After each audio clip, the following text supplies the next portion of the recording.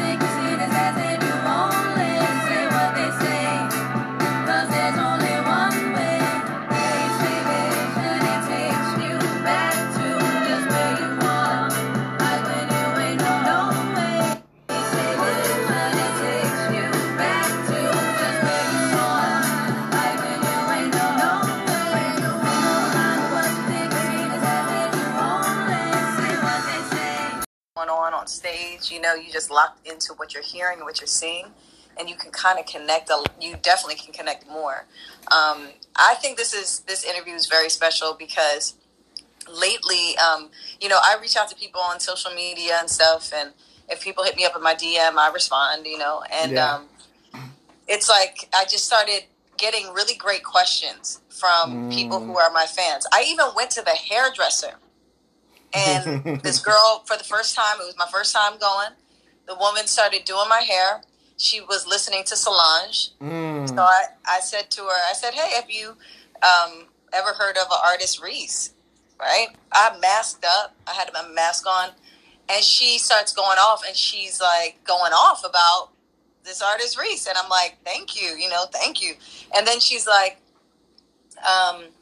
well, it wasn't just like that. Like, we were talking about music. You know what I mean? Like, we were talking about others, like a lot of music. She was a music head, and she prided herself in the music that she was playing in her salon, like that's her vibe, And it was material and artists that I figured, I was like, I wonder if she listens to my album, or like maybe she should. Like, I would love for her to play it in here, Because a lot of people have heard my music word of mouth, or in situations like that. And I finally told her who I was, and she freaked out. And she's like, oh my God, I have so many questions to ask you. And I said, you know what? I'll be back. I'm going to come back, and I want you to, do my hair again.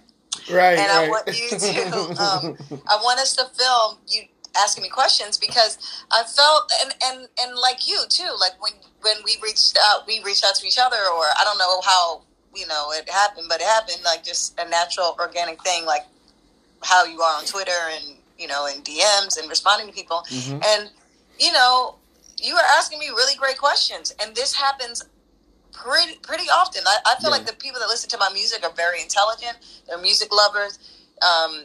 They just, they're my peers. We're a lot of us are the same age. Some are younger. I had a 16-year-old recently say he just heard my album for the first time, which I was very happy. But I noticed that fans have the best questions. They have way better questions than, journalists ask, because journalists ask pretty much the same things all the time. Not all of them. Not all journalists. I get it. But I feel like I want to know what I want to answer the questions that my fans want to know about me. Like, why do I really care about what some random person that, has a job to write articles on the people they're told to write about, who really read my bio and is asking me questions that are already answered in my bio. I'd rather hear from the people that have bought my music, people who have listened to my music for years, the people that are really sitting at home wondering, like, real shit, and Right. things that matter to them, and Right. I just decided, I said, you know what, I think I'm going to do this like once a week. I think I'm going to try to get on Instagram and give the real fan who is the reason why I'm here the opportunity to ask me whatever the hell y'all want to ask me. Yay! And I did also, which I do rarely. I rarely do this. But I, and I did this with you. I sent you some new music and stuff, and because I really wanted, we're gonna talk a little bit about it, but not a whole bunch. But I send people music, and I want to know. I want to know what real fans, like super fans, think. Yeah. Music. I don't, that's what's important. We'll certainly get to that for sure. Let me give a shout out to Ruby Platinum. Oh my God! Shout out! Yeah, shout out away! Shout out to her. I was talking to her all last week.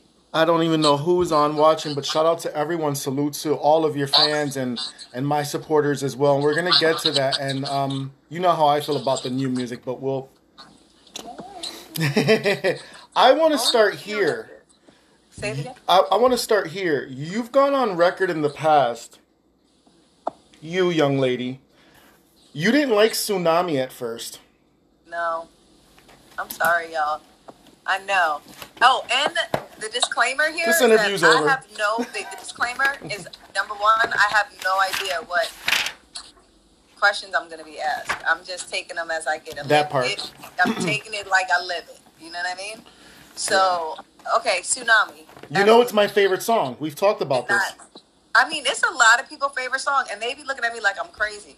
But I really didn't. I strongly remember going to the studio in New Jersey, and, Santi wrote that song, Santa Gold. Santa Gold. And she was like, we went to the studio, and I was like, wait, the song that I planned, that I was practicing and getting ready to sing, for some reason, wouldn't work on the computer. Like, the computer was just not working. And Tsunami was like the next song. They were like, why don't you just do Tsunami then? Just sit right there and like learn it real quick and then record it. And I was like, wow. I don't want to do it. I was like, that song, I'm not really into it. I think it was because so many of the other songs were like so different to me. Like, so what I've never heard before. Yeah. And with Tsunami, those are the same chords as a Bob Marley song. Called No Woman, No Cry. So every time I heard the song, every time I heard the song, I was just like, you've blended both songs live before too. Yeah, because that's what makes me like it. But what else made me like it was that a lot of people loved the song, and I had to like actually just sit back and be like, why am I sitting here talking about what I don't like? Like, everybody else like it.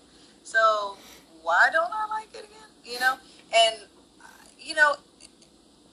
I'm used to my voice, like when I hear my voice, like to me, I'm like, okay, that's how I sound. And I had to actually just kind of step outside of myself and say, well, maybe that's another reason too. And that's why people like it. And maybe it sounds very personable, and it sounds like I'm there with you, maybe, but it grew on me. I ain't gonna front, it grew on me. I definitely had to like sing that song enough, and I was just like, it's all right. Well, two things about that song.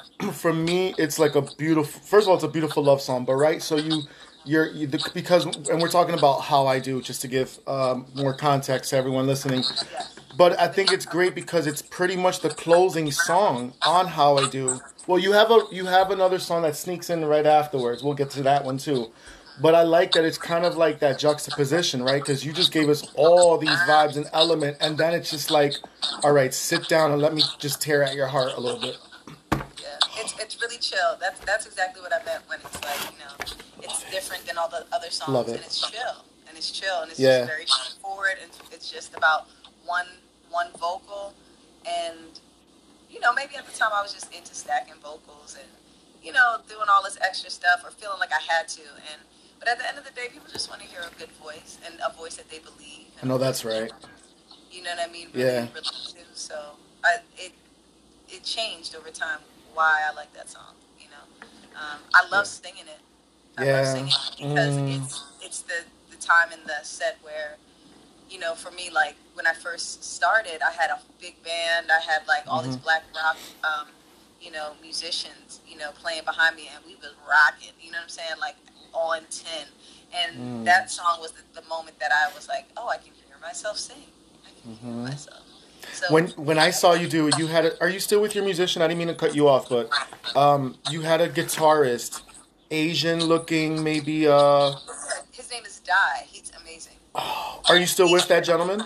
Well, yeah. I mean, he's you know he's always a friend. Like Dai is Sure. my home, but he's you know he's in South Philly. He plays with a lot of other artists, but he actually has an amazing band himself. Like he's a Oh, producer. He makes his respect. own music, and it's Sure. called Samurai. It's called Samurai something.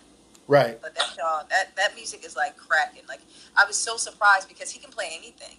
But when someone that can play anything decides to do their own band, that's to me the most interesting thing that they will ever do. It's like what they produce. You know, he can go play this song. He can play any note. You know, he knows how to play. Right. But when he's producing his own thing and Suzuki Samurai, or something like that. You guys got to look him up though. His name For is sure. Dai, D-A-I. And we'll tag his name on something. Yeah, for sure. Definitely. Because his music is cracking. So shout out to Dai. Shout out. Listen, I have a question. For anybody who's not too familiar about your music or where you're from, first of all, you're from Philly. A big shout out to Philadelphia. Give us a little bit of that. What was the music scene like for you there growing up? Well, to be brutally honest, I grew up. I was born in Philly, but then when I was like in kindergarten, I went to my parents moved. You know, moved to the suburbs of Philly, like about 25 minutes outside of Philadelphia.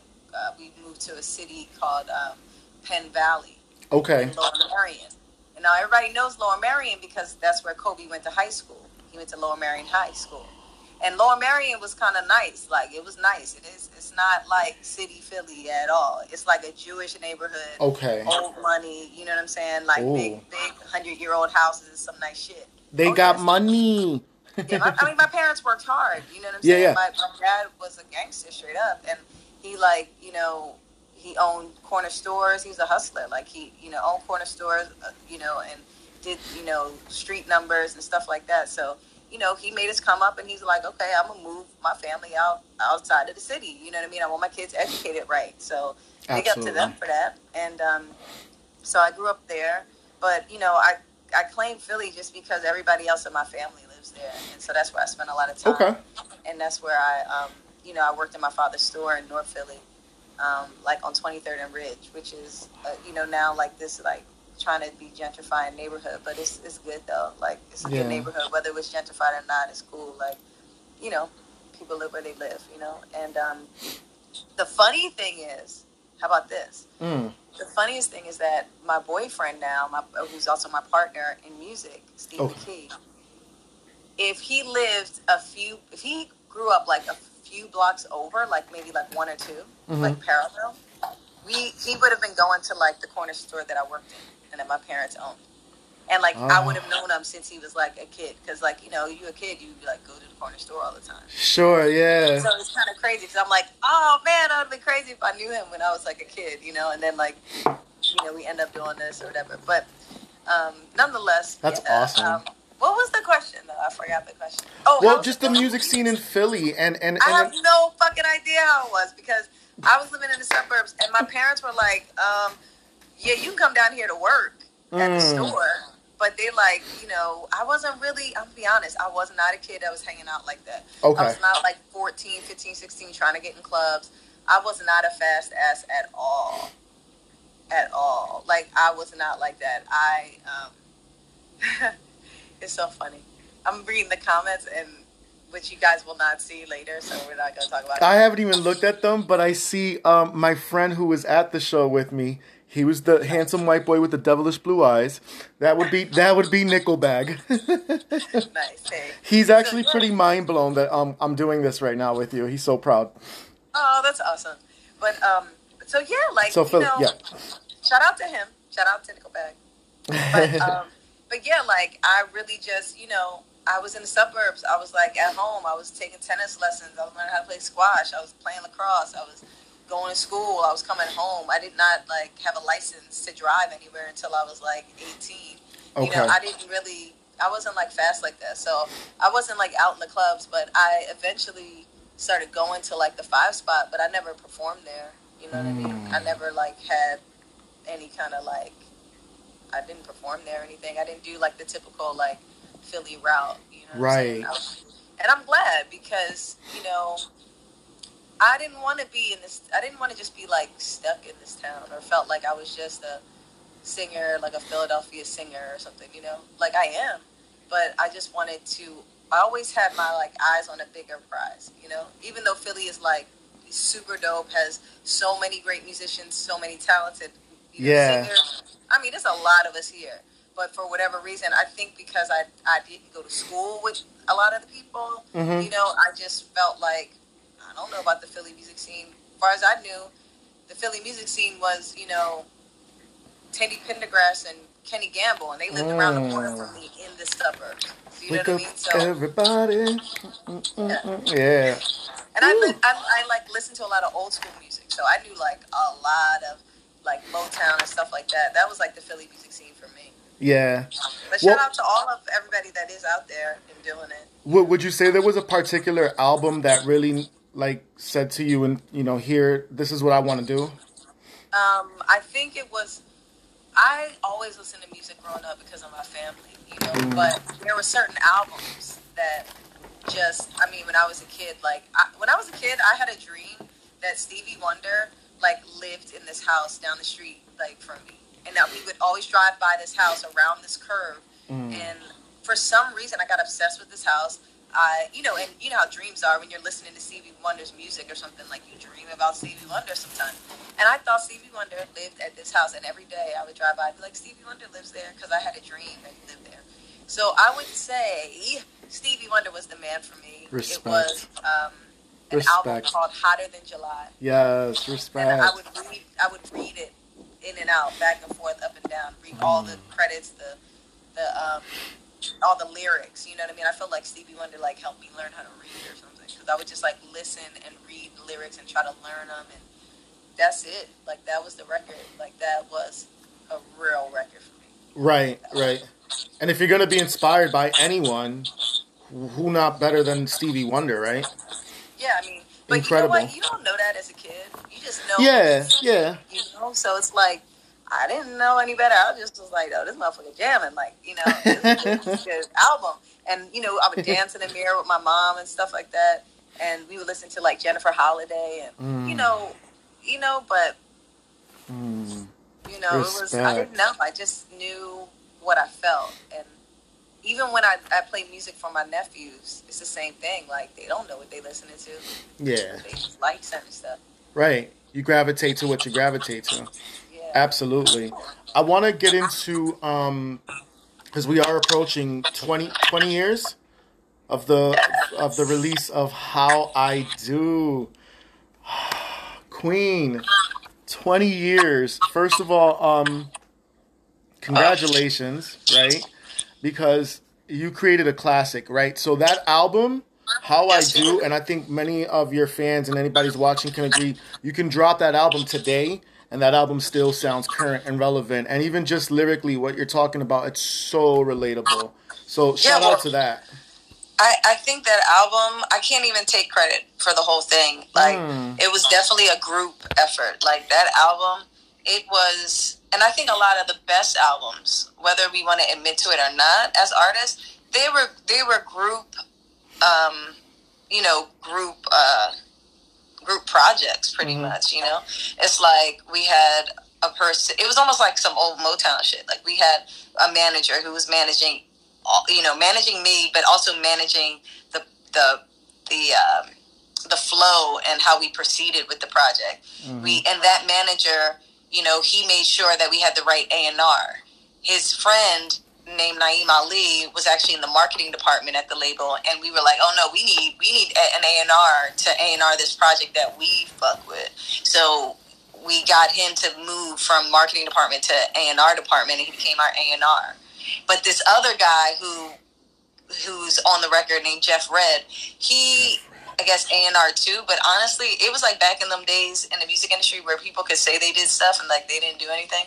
Or maybe he did behind the scenes stuff or something, but like I never really saw Jeff Red, but he has his name on the album like he A&R did. So kudos to him, but maybe he did like the behind the scenes work, but Naeem Ali was the guy who was there every day, you know? Okay. We had Santi, she was writing the songs. She was like, I'm songwriting. She helped me out a whole lot with the album. She helped me out with my career at the beginning. So shout out to her. And then we had Doc McKinney, who did the production. Santi and I heard his album with Estero early on in like 98 or something. It came out. And I heard that we heard it. And me and Santi said, yeah, we want this guy to produce it. So we reached out to him. And, you know, and that was the team, you know, and the people that he brought. He brought a guy named Kobe James that helped write Ice King. Or actually, no, Kobe James actually wrote a song called Ice King. And then because I was a female, I was like, I need to change. I need to change these lyrics. And so together we changed the lyrics for it and made it for a woman. And there's a guy named Fingers that did the keys. And, you know, and there was a guy named Malik Worthy. And I'm going to be honest. A lot of people did a lot of work on that album. Didn't get credit. Didn't get credit. And, okay. And yeah, and it's not okay. But I just, you know, that's why it's not okay right now. Yeah, but you know, it's surprising. You know, yeah. But I wanted to, you know, mention those people's names because I don't think they got their credit. You know, like a Kobe James and Malik Worthy and, you know, all the other guys that were in Toronto that were helping the producer, you know, make this great music. You know, Santi did a lot of stuff on the production tip, you know. And, you know, it was it wasn't, you know, peaches and cream on that John, you know, but when we all came together and we all loved something, we knew was right. You know, and that's when we would go on to the next song and say, okay, that song is finished. When everybody liked it, when the management liked it, when I liked it, when Santi liked it, when Doc liked it, that's when it was like, okay, we cool. Right. That was those were the four people that had to like love it. You know. You mentioned Estero, and one of my best friends, he's like my brother, Gary, who I mentioned where I discovered your music at. Shout out to Gary. Hopefully he's on. Used to listen to them, and I'm sure if he's on, he's probably going crazy right now because all of these artists that you're mentioning from Philly, he's very familiar with. I wanted to ask you, so you mentioned Ice King, right? Brilliant song. I think we all have an Ice King in our lives, don't we? Nas is on the remix. Yeah. What was that like? Did you get to be in the same studio? Or was it you record here and then I send it back and then I record here? Because, you know, Nas is like Illmatic. Come on.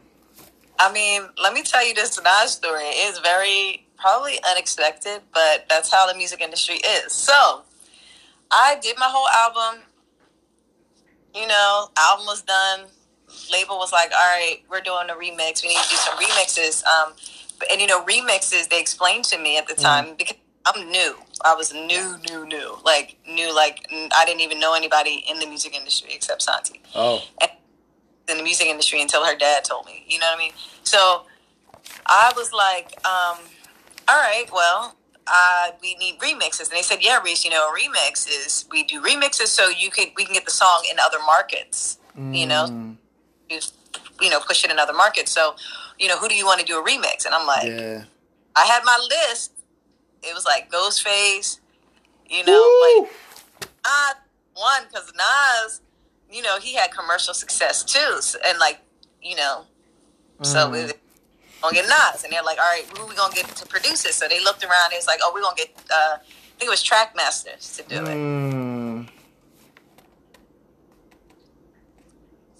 So we gave them all the music that they needed, all the session. It's called the session with all the song, you know, the whole song with all the different parts separated, so they can decide if they want to use our beat or our sounds, or if they want to come up with something new. Right. So they, you know, they gonna make a remix. They made the remix. and they had all these vocals and stuff like that, and I was not feeling it at the time. I was like, wait, why they use those vocals? That's the background singer vocals that we didn't even keep in there. Like, why did he even have those? And then I heard the rhyme, and he was, at the time when I first heard it, he talking about something Kuta, something Kente, and I'm like, huh? Nas, like, what are you doing? So at the first, couple times hearing it, it wasn't like a obvious, oh my God, I love this, So wow. The A&R said, so, like, can he do it again? And they were like, what? And I'm like, can he again? Like, can another verse? Like, I don't know if I'm feeling that. They were like, no, it's a Nas. Like, you paid him, like, 75 G's or whatever. Like, no. And so I was like, okay. So then I was living in L.A., and I decided to go to this fast food restaurant called Baja Fresh. Okay. Kind of like a little upscale, a slightly upscale, like Taco Bell, right? So I was like, all right, I'm in this job. Like, I normally dress, regular and shit. And all of a sudden, I see Nas and, like, his entourage come in Baja Fresh. And I'm like, oh my, this is my chance. And I'm not even looking like superstar fly. I'm not like that. I'm looking like myself. You know what I'm saying? Like, myself. So I'm like, oh my God, this is your chance. You should just tell him, like, you got to tell him. Like, so before I leave, and I'm hyping myself up, and I'm by myself, so I don't even have nobody hyping me up, like, right. Say it, please. So I'm like, so I just, like, collect myself, walk over to his table with all these dudes sitting there because it's Nas, and, like, and I'm like, I can hear my stomach, like, my no nerve-wracking. Like, hi, my name is Reese, R-E-S. You did a remix for me. I'm signed to, like, MCA Record. And he's like, oh, what's up, my, yeah. And I'm like, yeah, I heard the remix. Is there any way you could, like, rewrite the verse? And he's like, Fabulous. How ballsy of you. You gotta have your people talk to my people. Okay. I'm gonna have my people talk to your people. Like, that part. And so I leave, and I had my people talk to his people, and his people was like, nah, this nigga ain't doing that shit again. Like, he got your money. You good. He got, you know what I'm saying? Like, you got one. You got your verse. Like, no. So he didn't do it. However, he did come to my showcase, the first showcase that I had.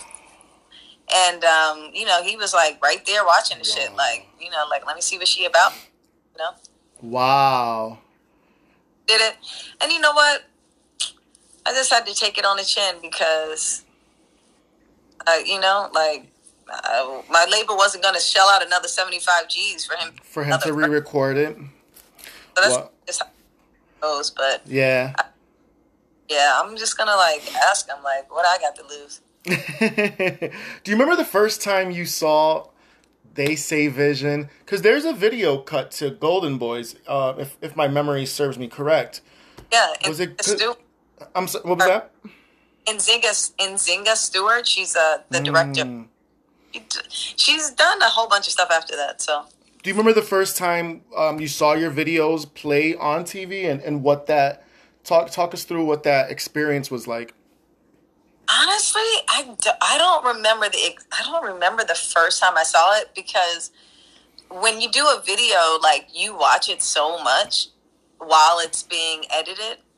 So it's almost like, I don't know, I didn't have, like, that moment. And I also the moment because I was out working it. Like, a lot of people think, I don't know what people think or whatever when, like, you're a singer and stuff and you're, promoting your music, but you're not really around for the accolades or like the opinion or like the feedback. Like you don't really get feedback from the people who are actually watching it because you're like on to the next city. Yeah.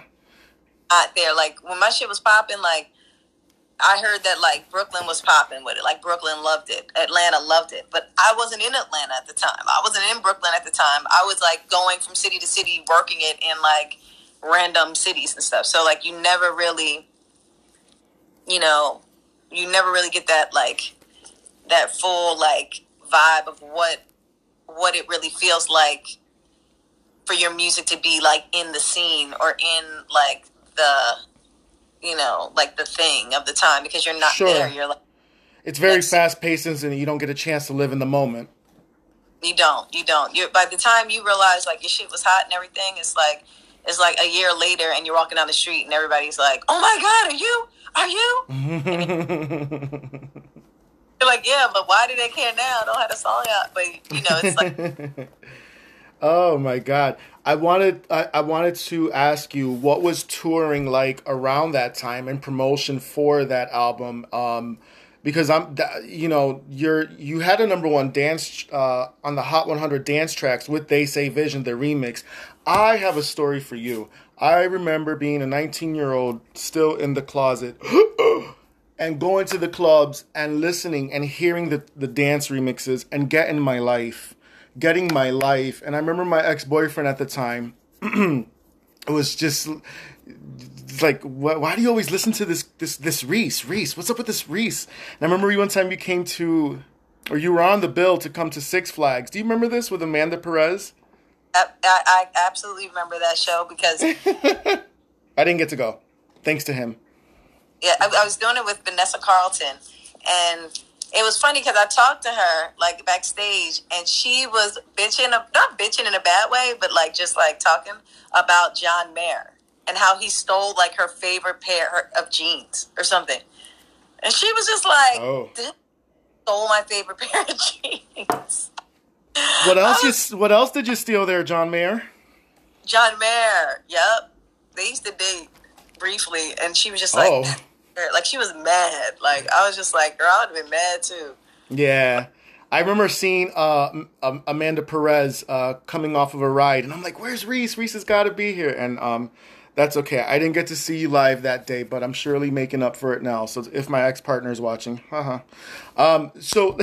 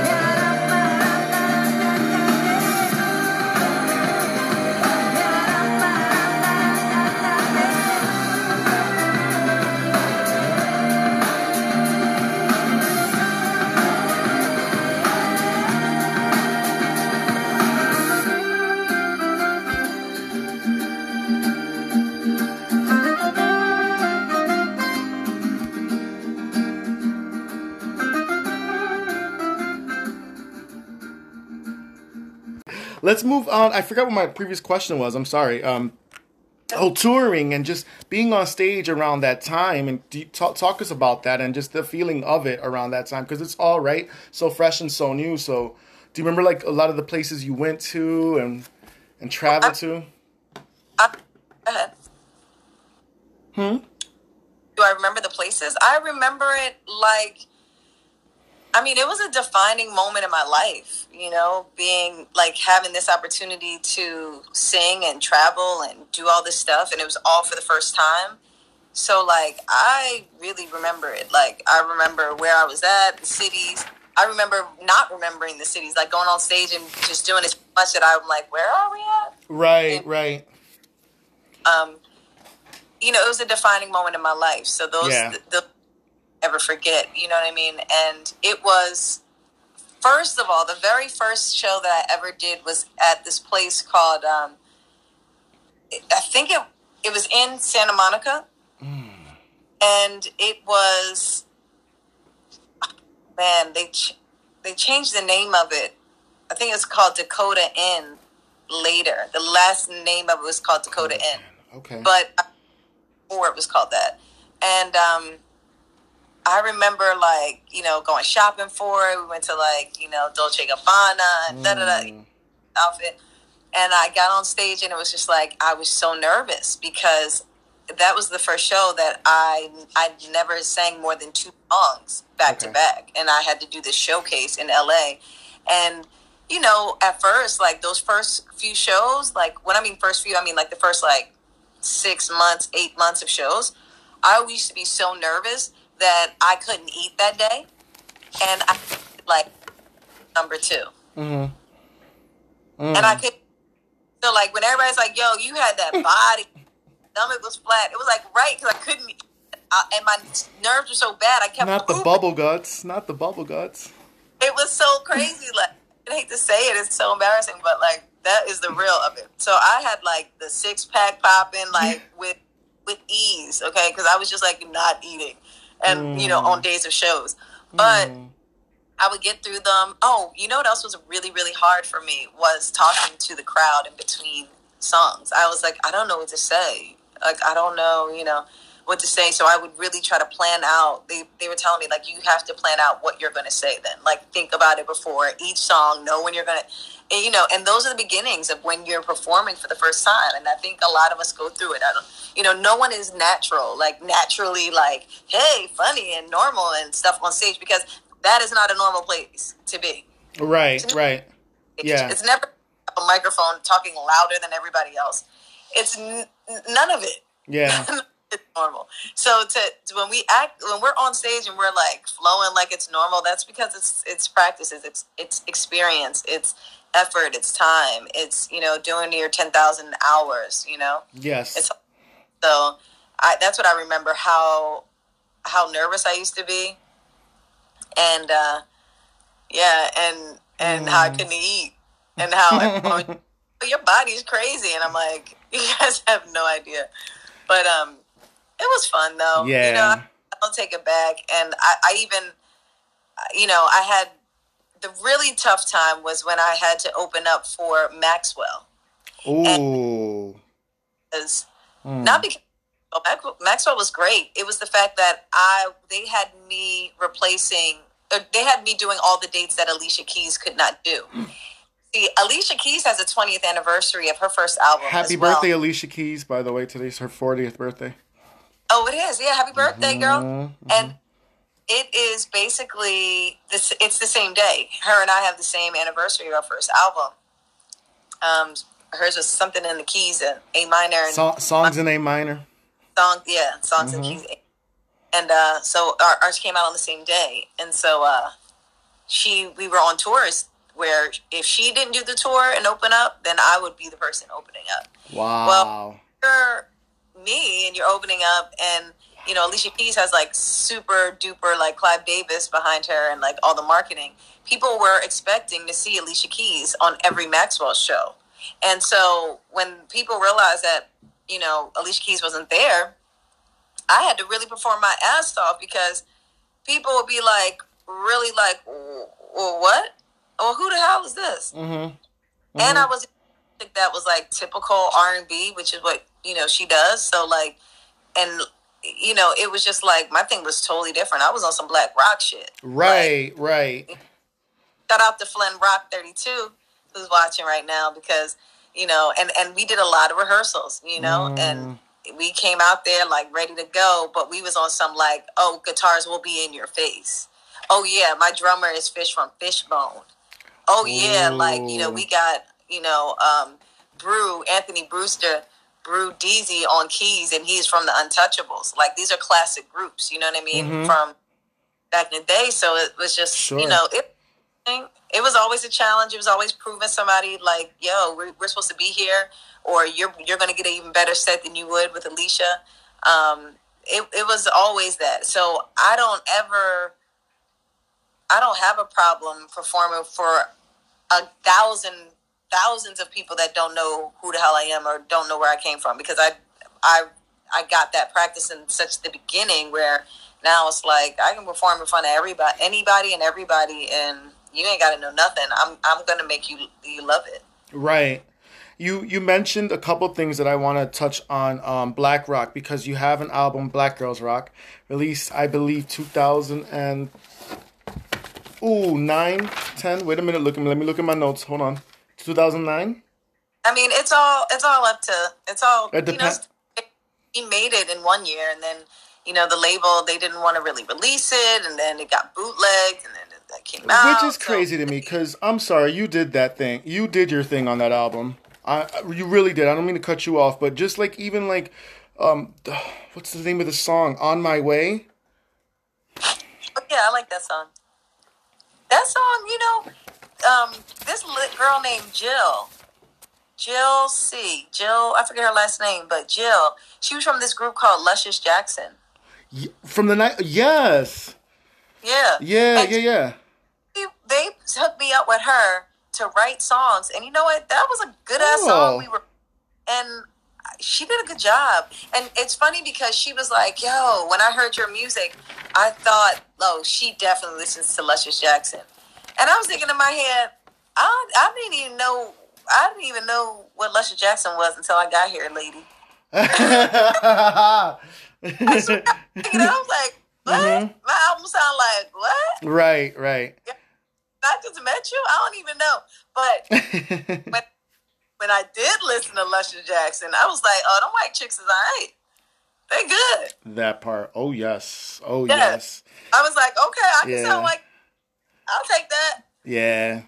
I have to give you props on that, because a lot of people don't know about that particular album, and maybe they do. And just another thought too before I forget, we talked about Nas and you mentioned some of the great musicians that you've worked with, but there's one musician, if I'm not mistaken, that you really have an affinity for, and that is Wawa Watson, Oh, absolutely. for Who You Are.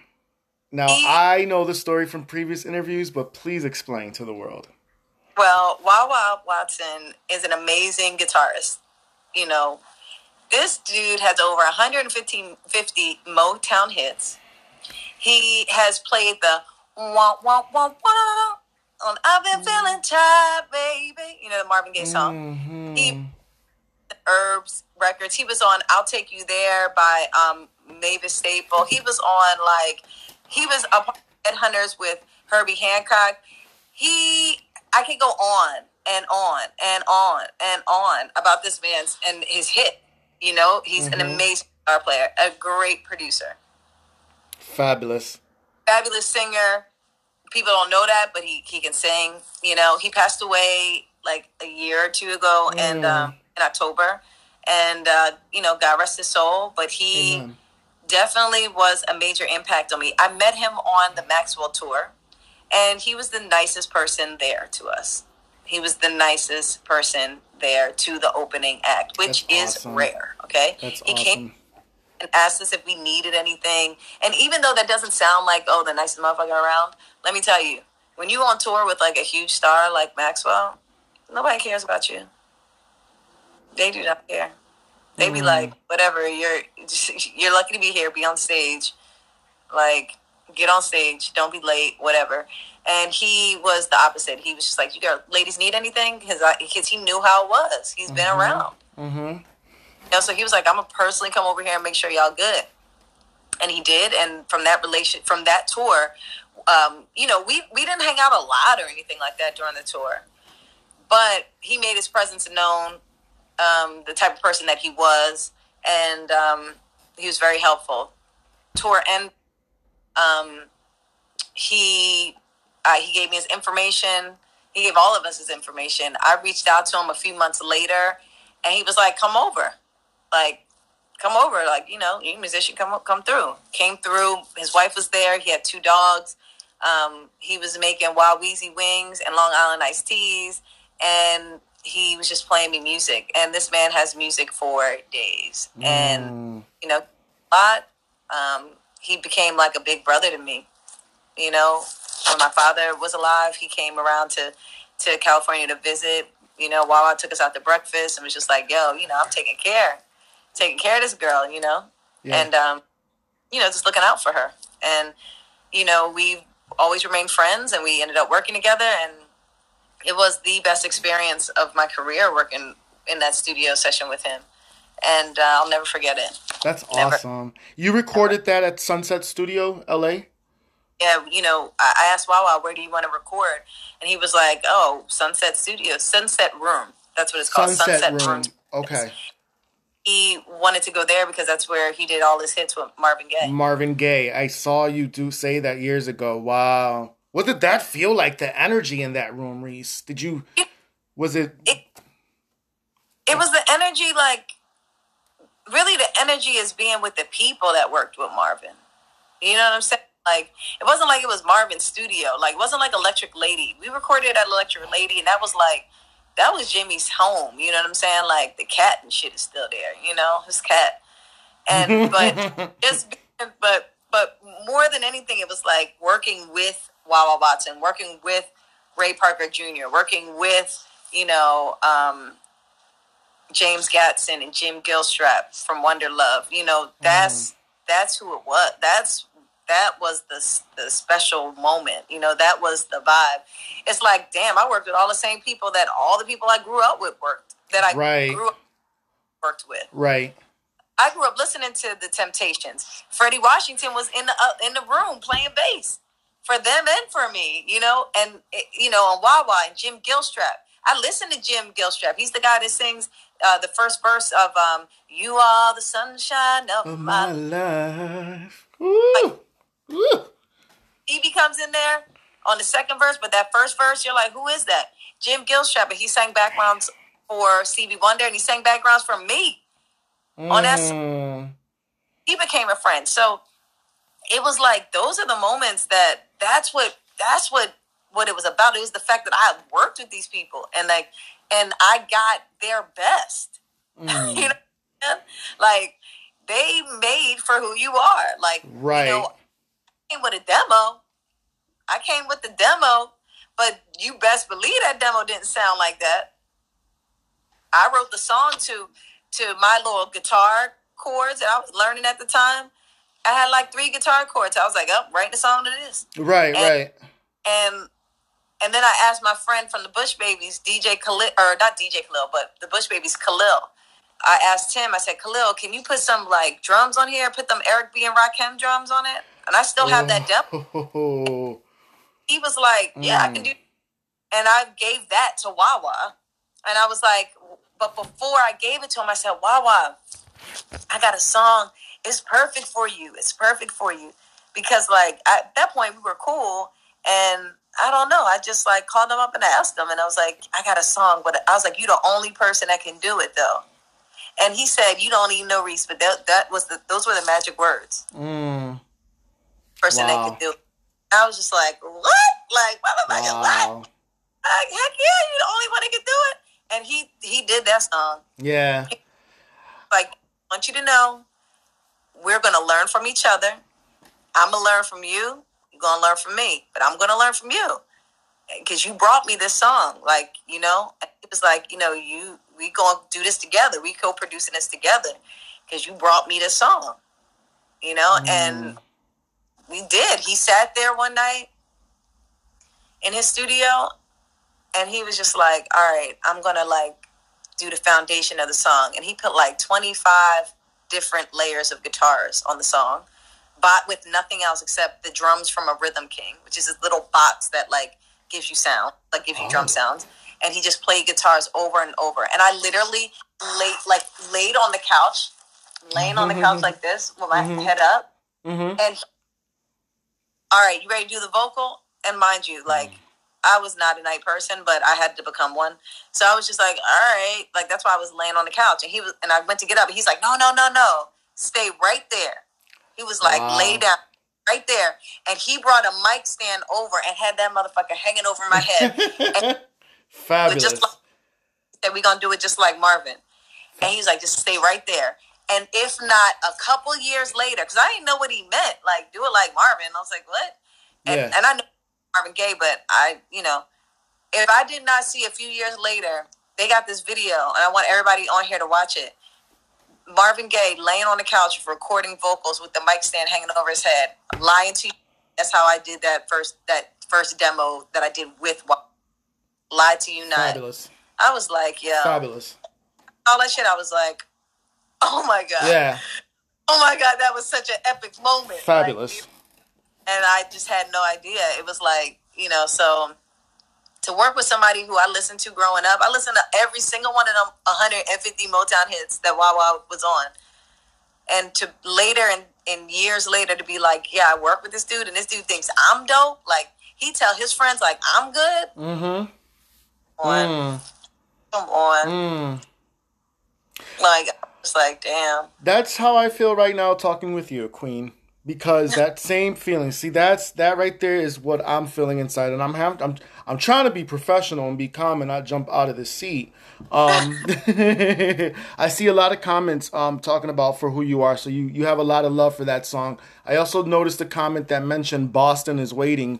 Little do you know, I'm actually in the Western Mass area, so shout out to Boston. Queen. Let me tell them, For Who You Are has 7 million hits on YouTube. Thank you, guys. Used to be one of my best friends, someone I really love to talk to. When my day was coming to its end, but people coming and they go, I know we had to grow apart. I wish you would have told me before, but I never knew things would get so hard. And I'll always love you for who you are. See, I don't blame you for running. I've never seen the dark places you've been. So please, can you tell me something? Like what it'll take to make it ours again. See, I don't blame you for running.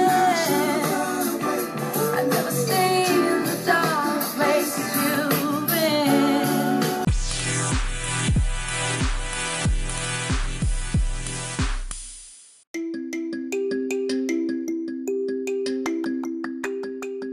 Hey everybody, this is Carlos, otherwise known as Los, your host from Los's Lounge Podcast. Hey, listen, have you ever been stuck with low or no data and you couldn't listen to your favorite podcast or do anything much, really? Well, let's focus on podcasts here. Or maybe it's one of those days where you were just getting spotty cell phone service. Listen, we've all been there. Honey, stop sweating the issue because I have the ultimate solution for you. Every podcast on the podcast listening app and website, Bullhorn, comes with a 10-digit phone number where you can call in and you can listen to the podcast like this one. What? Are you kidding me? It's fabulous. So there's no more reason why you should be missing episodes because low or no data with Bullhorn's data-free listening capabilities, you'll be set from here on out. If you're never without internet service and you're looking for a new podcast app with an awesome interface or just one right easy to use, then Bullhorn is also for you. Download Bullhorn Podcast app in your provider's app store or stream on their website, bullhorn.fm. Big shout out to Bullhorn. Get on it. You heard me? Please, for anyone who's just tuning in, this is the incomparable Reese, and we are just chatting about a little bit about everything, and it's just such an honor and a dream come true, and this will be on my podcast show, Los' Lounge Podcast, which you can stream on Pandora, you can stream on iHeartRadio, Bullhorn FM, Spotify, and everywhere else you can find a podcast. Please check it out. Reese, Yes. who is Golden Boys about? It was written about Mos Def, Q-Tip, and Wow. yeah, I don't remember the third person, but they weren't famous. And it was really Santa Gold wrote it, and Okay. she was like dating Mos Def at the time or whatever. I guess she was mad at him, and she wrote it about him because it was like, you know, how you gonna be a dude that's keeping it real, but then be like, at that time, be like, oh, I'm not getting on the plane unless it's first class, you know. And this was like boogie down Brooklyn Mos Def. This wasn't like well, he was, I guess, already a star. He was already like a child star and stuff, I guess, but he was still rocking like P&B sweatsuits. You know what I'm saying? Like, Yeah.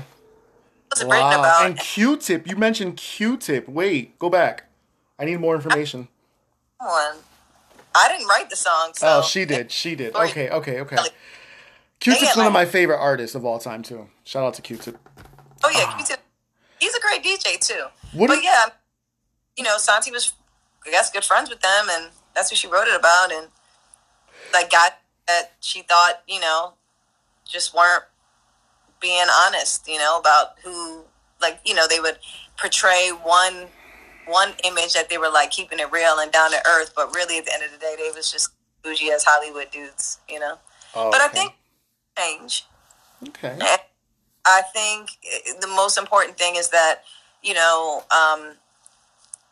I guess people are people, and like, Well, I have a different outlook now on Golden Boys, especially per my breakup. We'll talk about that another day. So for me now, Golden Boy is a fuck boy. That's it.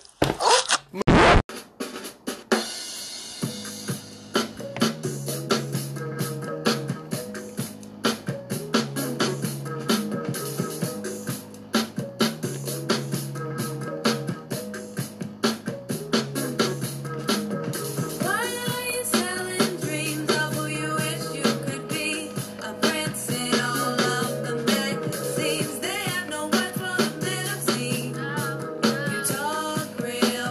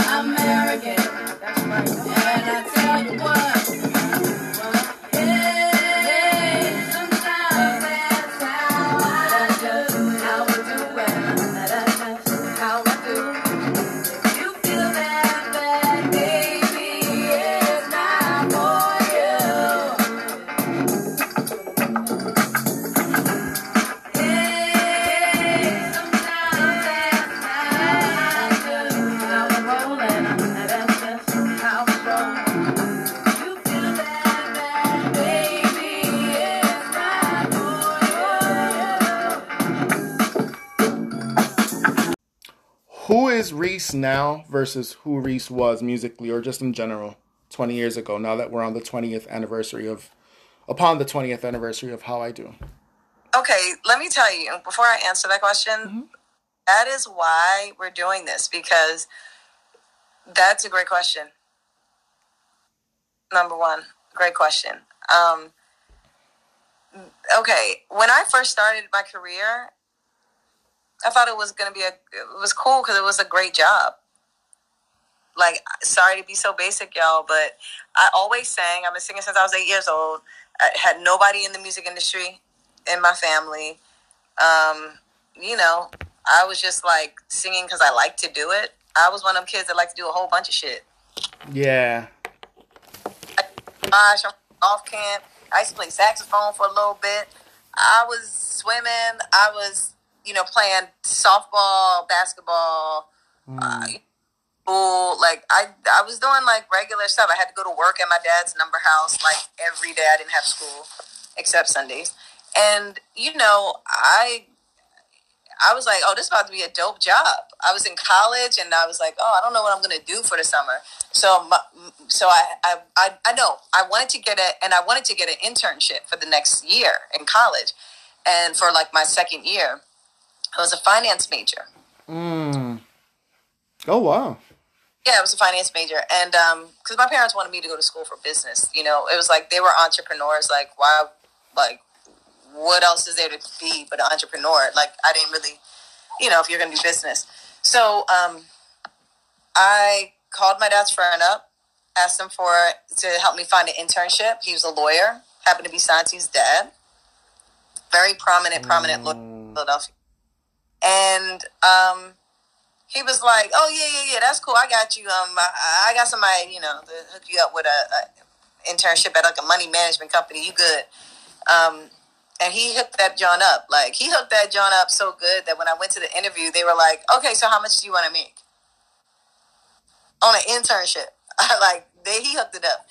So basically, I went to the office. He was like, yeah, I got you. But he really wanted to just talk about, like, his daughter, telling me what Santi was doing. He's like, Santi in New York City. She working at a record label. You need to call her up. You sing, don't you? You should call her up. And I was just like, okay. Like, she in New York. All right.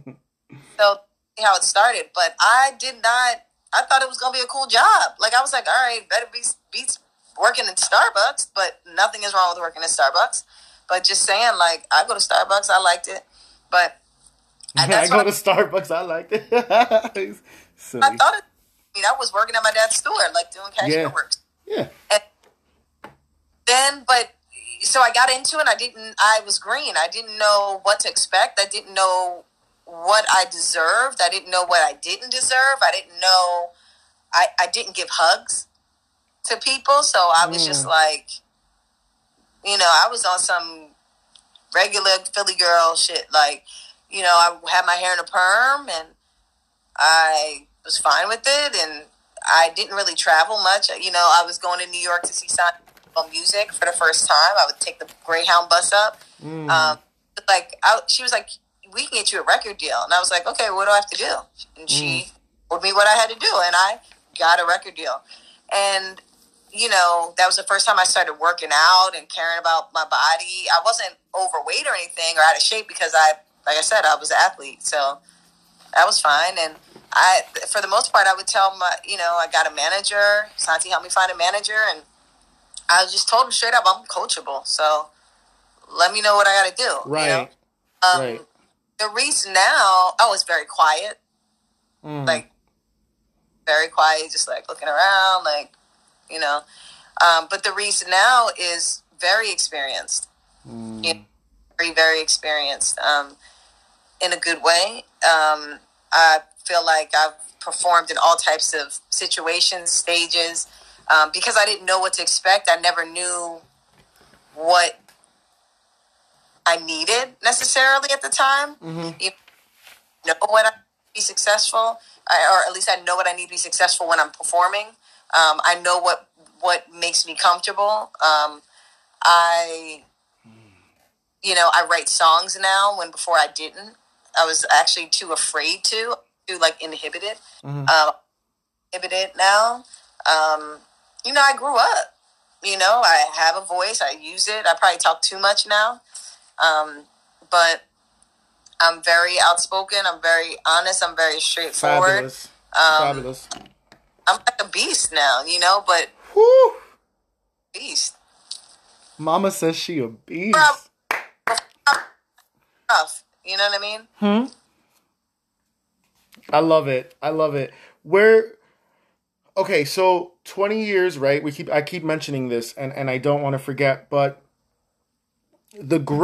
oh, wait a minute. Time out, because Gary would be so mad if I didn't ask this. Hi, Gary. Hope you're watching. Santi, Trouble, Andrew, and Doc. Would you ever work with them again, or what's going on there in that whole? In Trouble, they're. I was about to say they're related. Well, they are kind of related, but they are not really related. But they're a couple. Like they're together. Oh. Yeah, Trouble's like he's like a former snowboarder, and like Santi got him into, I think, making music, and now he's like an artist. But then more of he's always was a painter or visual artist or something, because he actually designed a lot of Gucci stuff, like the Gucci Ghost thing. So he's like Gucci guy, But Gucci guy, great. I worked with Trouble, but they're together. They're like a couple. They have kids. They have like twins. Like they just had a set of twins. So I would love to work with Santi again, but I don't think that's going to happen. And it's definitely not because of me. I think just people like, you move on. Like, I think, like I said, when we made How I Do, it was one of them, it was the best of times, and it was the worst of times. The blood, the sweat, the tears. All peachy keen. So I don't think everybody left on like a good note, And some people like bonded back together and like started working again, and then some of us didn't, And but she ended up, when we were 2 weeks before finishing How I Do, to be brutally honest, we had to kick her out the studio. We kick her out the studio, and like, you got to go. And then I went to Toronto to finish the doc by myself, because it just got out of control. Like, her behavior out of control at that point, and we like couldn't get shit done. Yeah. And then, but but she also, we couldn't have got it done without her. Yeah. You know what I'm saying? Yeah. Like, I ain't diss her like that. I'm just being honest about what was real. And it just was, we couldn't have did it with, it's like we couldn't have did it with her, but we couldn't have done it without her. Right. She a very How I Do, and in my career in the very beginning. So we couldn't did it without her. However, we couldn't get it finished with her either. So it was weird. But then it's not even weird. It's just real. I think the more she started working on my project and putting like her everything into it, she realized I want to do it too. Planting the seed. Yeah, like, I think it's one of them things, like, she just realized she wanted to do it too, and wanted to, I guess, get all the benefits from putting this much work in. Because she put a lot of work in it. She put her foot in that. You know what I'm saying? Like blood, sweat, and tears, or however you say it. We all did. All of us did. And, he ended up becoming an artist, and a great one at that. Writing for all different types of artists, too. And, she got her own thing. And, yeah, Doc, I actually did work with him again. However, twice over, I did a lot of songs for Black Girls Rock with him. And then afterwards, we did another album. But he, there's 5 million sides to the story. I only know my side. My side of the story was, he said, yeah, our friend, what's his name? Fingers, the piano player who did a lot of stuff on How I Do. He passed away.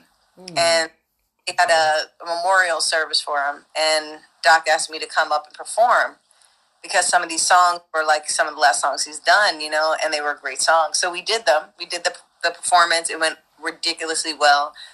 We raised money for his children. And Doc was on stage with me playing the music that he wrote. You know, it was like the first time we performed together. And he was like, wow, that shit felt great. You sounded great. He sounded great. And he was just like, let's make another album. I went up to Toronto on my own dime, back and forth. Made that album. And he was supposed to drop it off to the mix engineer to mix it, and he didn't, and hit me with paper talking about he wanted $20,000 a song. That's what I said. I was like, and I'm gonna be honest, maybe this is the reason why he will never give me those, or the reason why he won't, every time someone puts him up, he gets them taken down. I told him when he asked me for 20 grand per song, when his lawyer sent me that email, I called him up. I was like, motherfucker, you are not Rick Rubin. And he was like, I guess mad, because everybody loved Rick Rubin. You know, that was his biggest, one of his. But I was like, dude, you're not Rick Rubin. $20,000 a song? Mm-hmm. You said you wanted to do this album with me. I flew up there on my own dime, and guess what? And all I had was dimes, because my brother at the time worked at the airport.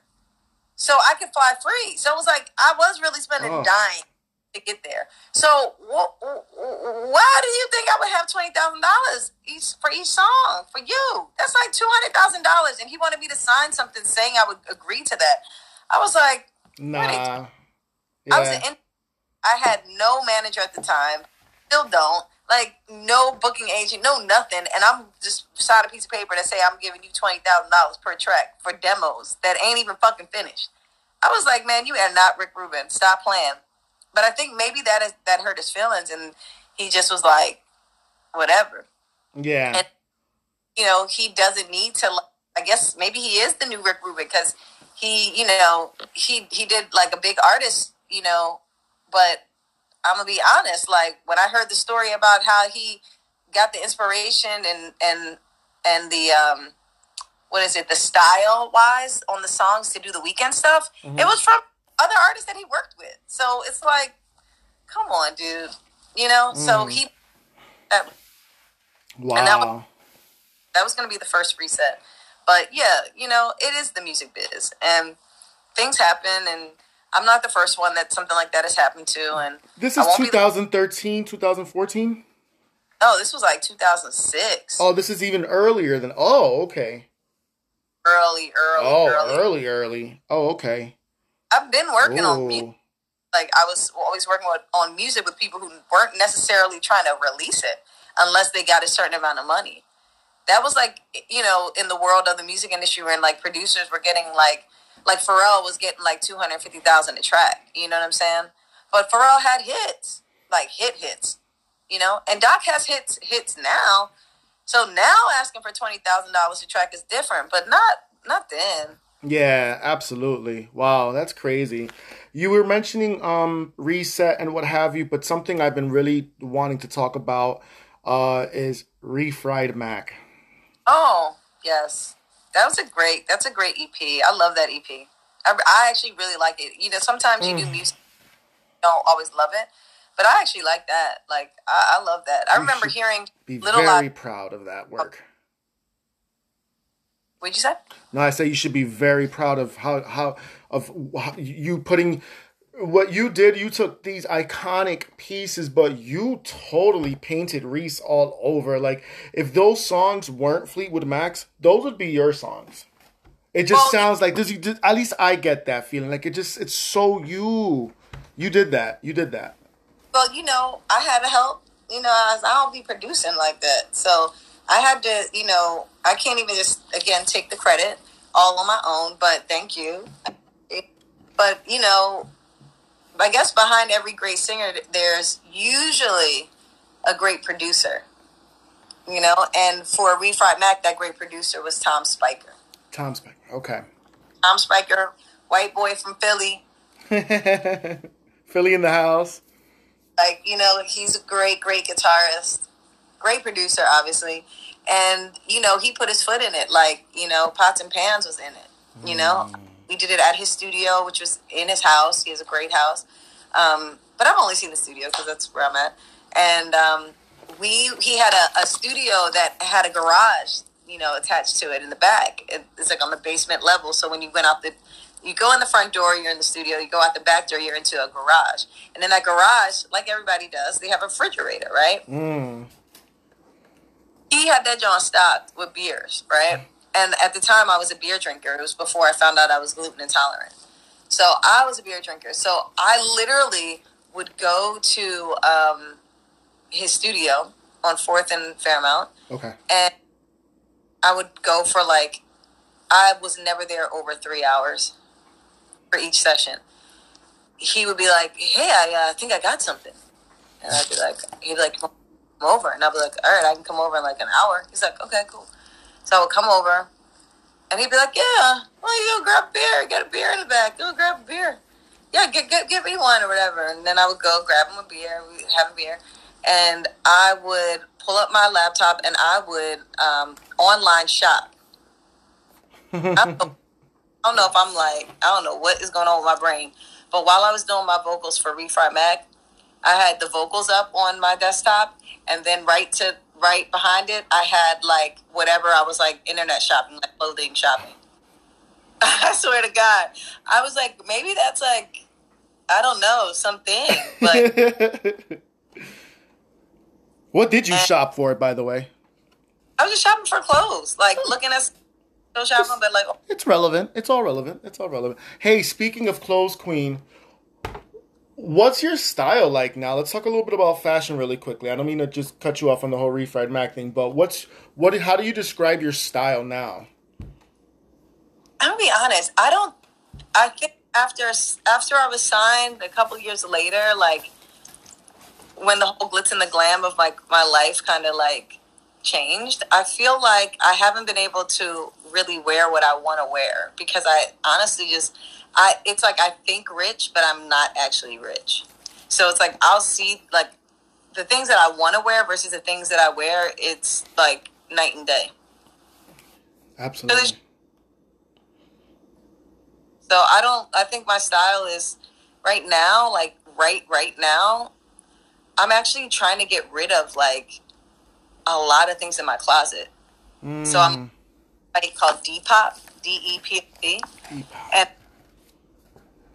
I just have been posting clothes from my closet on there, and because I just don't want it anymore. Right. From so long ago, that's it's certain pieces I will keep because I honestly my size hasn't really changed that much. So it's a lot of stuff I can wear. I have clothes from for over 10 years ago, that I can still wear. So certain things I love, I have Henry Duarte jeans that I got handmade. And those are amazing to me. And I'll keep those. Or I have leather pants that I wore on tour that I'm oh, I'll never get rid of them. But for the most part, I'm trying to get rid of most of my clothes so I can actually start over.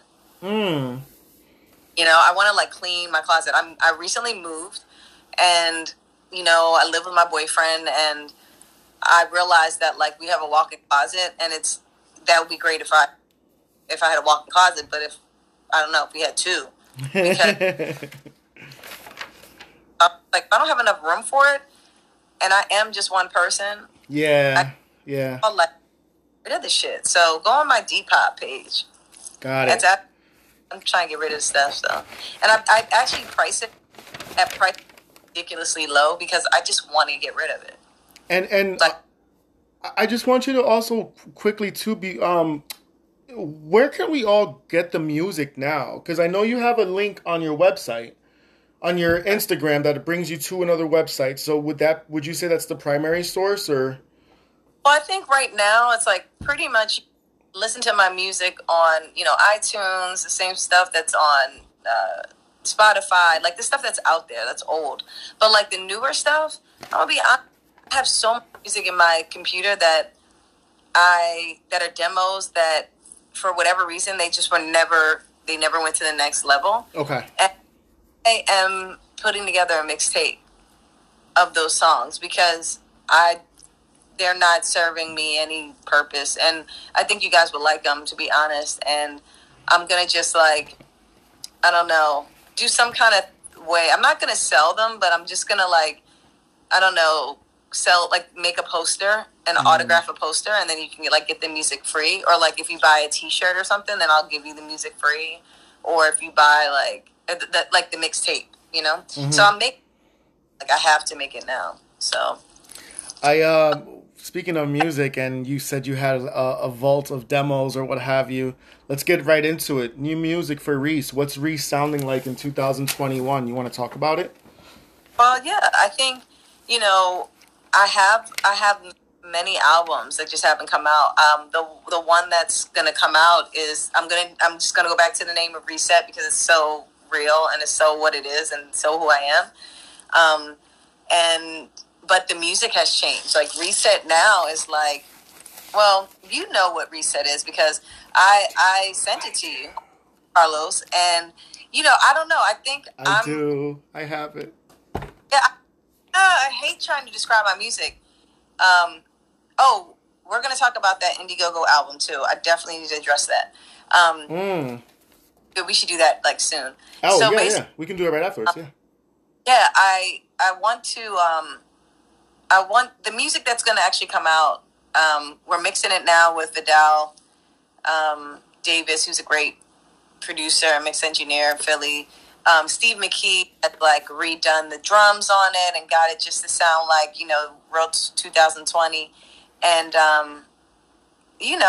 I'm just basically about to just, the music is very, it's like I'm telling on myself, I'm just, these songs that are coming out are songs that were written with a guy named JJ and Jonathan Jennings. God bless Jonathan Jennings. And, he really, really helped me just write about what I was going through at the time because I never really liked to do that. I felt like it's like, ooh, I don't know, telling people too much about what's going on or they're going to judge me or you got to understand when you're writing about yourself and it's a song and somebody doesn't like it and it's your life, that don't feel good. You be like, right. The songs sound bad. They don't like what I wrote. That. So I stayed away from writing songs for that reason because I didn't really want people to really know about me, or what I was really going through. But this music that's coming out that you heard is the first songs that I actually wrote about that have to do with what I was going through at the time. There's a song called Heaven. And that song, Heaven, is literally, and I'm not, my imagination is not that great. So my songs are literal. The ones that are about me, they're literal. And I'm saying about, knocking the doors of heaven and let me in. Will you let me in? Because I felt I'm in this damn music industry. I'm good. I look good still. Everybody know what's up. But when y'all gonna let me in? When you gonna let me really get this? When you really gonna give me that opportunity? I would be at the door. Wow. When all this stuff and that I finally got to the door, and then it's they won't really let me in. To that next level. You know what I'm saying? Yeah. I know I belong there, but I had all these challenges along the way of really working with the wrong people. I mean, they may be creatively the right people, but you got to work. The one thing I got to tell artists that I want to tell artists is you need to work with people who want to actually not just make music, but people who actually want to release music and get out there by any means necessary. Not people that'll say, "Oh, I'll put it out," or "I'll give you the final, the final okay, the approval, or the final session and the final product when I get $20,000 a track." Or when, I don't know, when you get your management right, or when, this or that. It's no, we do songs. Let's put these motherfuckers out. It shouldn't have to do, there's certain people that you can do music with. They'll be fans. They'll never put the music out because you ain't got the right management. And you well, goddamn, maybe I'll get the right management if the motherfucking song come out. Maybe. Mm-hmm. And it's That part, everybody. Yeah. Now with the Indiegogo, Oh, we need yes. because I did an Indiegogo. Big shout out to Davita Pitts. Davita Pitts was my right hand woman who. Okay. I mean, I wish we could still work together today because she's the truth.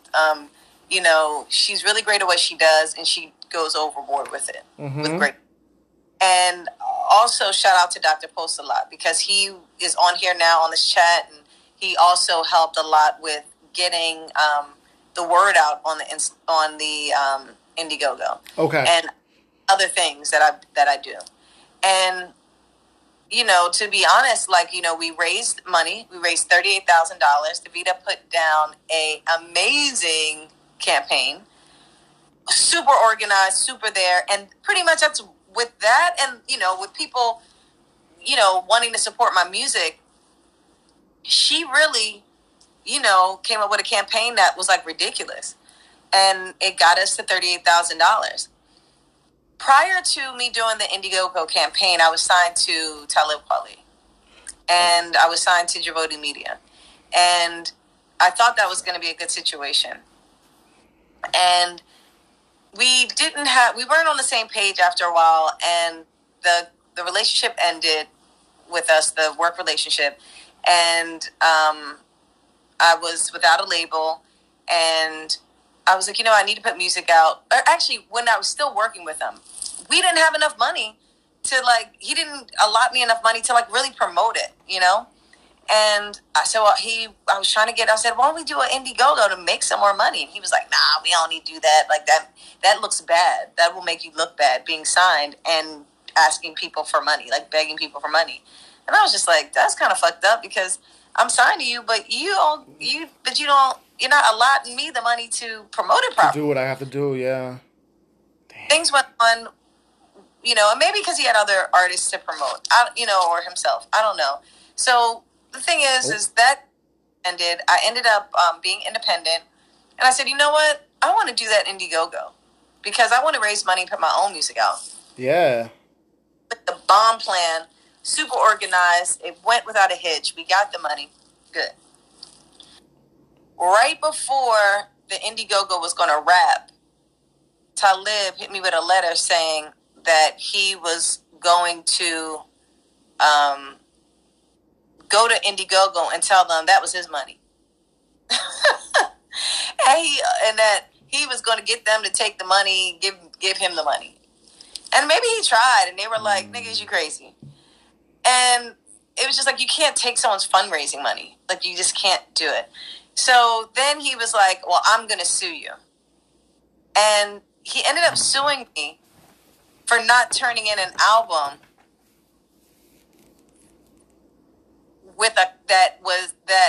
he ended up suing me for not turning in an album, but the album was a part of a contract that we both terminated. Okay. Which means, how are you suing me for not turning in an album, but the contract is terminated? It's done, yeah. So it was just one of those, I think, offensive moves, you know, to be like, okay, you shouldn't have did an Indiegogo, and if you are doing an Indiegogo and getting money, you need to give me some of it. Right. Now, this man kind of acts like he just gave me things. Like, when he really didn't. Like, I put the dress on, I put the makeup on, I put the hair on, I got up on stage, and I actually... When I went on tours, you know, I did that work. Right. But I mean, I wasn't like sitting at home watching TV with my feet kicked up, just catching checks. Right, waiting for stuff to happen. Right. The work that you were like paying for, like, and you didn't even pay for a lot of the work. It was like, you know, I did it for like promotion for myself. You know, sometimes you need promotion, and sometimes you need money. Sometimes you need both. And sometimes you know. So that was just like a weird situation. So I did the Indiegogo, and then I got threatened to get sued, and then the threat came real. I actually got I got served with paperwork right before I went on stage for a show in LA. No. That, No. The shade of it all. like, he made, honestly, to get that kind of paperwork, They going at, in on the comments, by the way. almost, I actually felt like, damn, I must be a big motherfucking deal. He's gonna really have someone come to my show to serve me with paperwork in the green room. I was like, well, shit. I must be. I took it as not. It wasn't a compliment, but I kind of took it like, oh, I guess I'm the shit. Yes, right before the show, like right before I went on stage. Wow. What a mind fuck, right? Right before you go on stage. Honestly, I went right on stage and performed. Okay, like, good. This is what I do. Like, paperwork and no paperwork. Like, yeah, whatever, And he sued me, and he sued me for $60,000. And it was like, yo, you should have turned in an album that, you were contracted to do, even though the contract was terminated. I have termination paperwork. Hence why we probably never went past or got to go into depositions, because you're supposed to go to depositions and then discovery, and then you show all your like proof of why, but we never went. So, I'm just sitting like kind of in limbo. Damn it, man. And, but things happen for a reason. Yeah. All I can say is that I'm glad I got away from him when I did, because imagine if that didn't happen and I still was signed to him, or if if things didn't, we didn't have a falling out, and, I would be associated with, and still very closely associated with Talib Kweli. And like, we all know he's like not the nicest guy right now, and wow. I don't know what, everybody changes, like I said, and sure. And I'm not mad, it's unfortunately industry. That's like sometimes what it does to people. And, like, you live and you learn. You live and you learn. And I'm still great. And I'm still who I am. He wasn't my career. He didn't make me. He can't break me. Like, I'm talk still making talk. Yes. I was here. I met him when I was already signed to a major label deal. Like, you know what I mean? He ain't make me, so he can't break me. So, how did Idol Worship? That's the name? How did that? So that was after you got signed? Oh, well, yeah. I think that was like after that was before I signed with him. Before you, okay. That whole era. And or like, okay, we're going to do Idol Worship, and then I'm going to put out my solo stuff, and then he can, put out solo stuff, and then we'll put out an album together again, Right. But that group was fun for what it was. We traveled. The music was great. It was cool. And, I got my chops up for performing, like, with Talib. So it did have some benefits, because he toured a lot, and I was able to tour with him. Right. But it was the kind of like, now that I look back on it because of how he is now, But, I wish him luck. You know what I'm saying? I hope he's happy. That's really what it is. We were friends, platonic friends, I don't know if we could be ever again, because I think he's pretty hurt. I don't know why yet, but yeah, something. Because when people try to like ruin your career and try to like sue you, so thinking that you don't have money, so like you can't hold your own, and they try to sue you. He definitely took me off my game a little bit, because the money that I was going to use for to release the music, I couldn't release the music because it was hooked up in a lawsuit. So I just was like, okay. People were actually coming to me, like telling me that they didn't want to work with me because of this whole lawsuit thing. And they were telling me that I needed to get a piece of paper to show that, like, he wasn't suing me, or that we weren't working together anymore. Like, things of that, like, the shit started getting flipped. And it was just like, wow. So, the money got spent other places, and, and I had to actually go back and make another album. Like, I had to get my senses together, get my mind right, and then go figure out how am I going to make a whole nother album, and I have no money now. Right. So that's why it took so long. Yeah. However, I still am going to come out with that album. I'm calling it Reset. It's coming out. Woo! Have everybody's information from the Indiegogo. If you are somebody from that Indiegogo and you think your information has changed, hit me up at ilovereesemusic@gmail.com and get at me so I can make sure that you get what you're going to get. Because I have, I did the fulfillment of the T-shirts. I did the fulfillment of, songs that I was supposed to cover. I still have a couple more to do, though, but I did most of them. And then I have, there was other things that I need to do, like make phone calls to people and, stuff like that, give shout-outs. Yeah. And but the album, the people who were on my Indiegogo, they're going to get the album first. Okay. I'm still in my brain. They are still on my shoulder. They are still okay, I need to satisfy those people first. Right. Because I need money for the shit. Yeah. I'm trying to live my life and not go under and try to figure the shit out. But I did. Figure it out. I think it's a great segue too to kind of go back to the new music, and I won't say too much because as you mentioned, I have been so fortunate. First of all, for anyone who's watching right now, this interview will be on my podcast show, Los's Lounge Podcast, and you can check that out on Anchor FM, Spotify, iHeartRadio, Pandora, Stitcher, Bullhorn FM, etc., etc. And please go support Reese's music. We're talking about the music and the new album. If I must say, I'm without saying too much, it's like How I Do had a baby.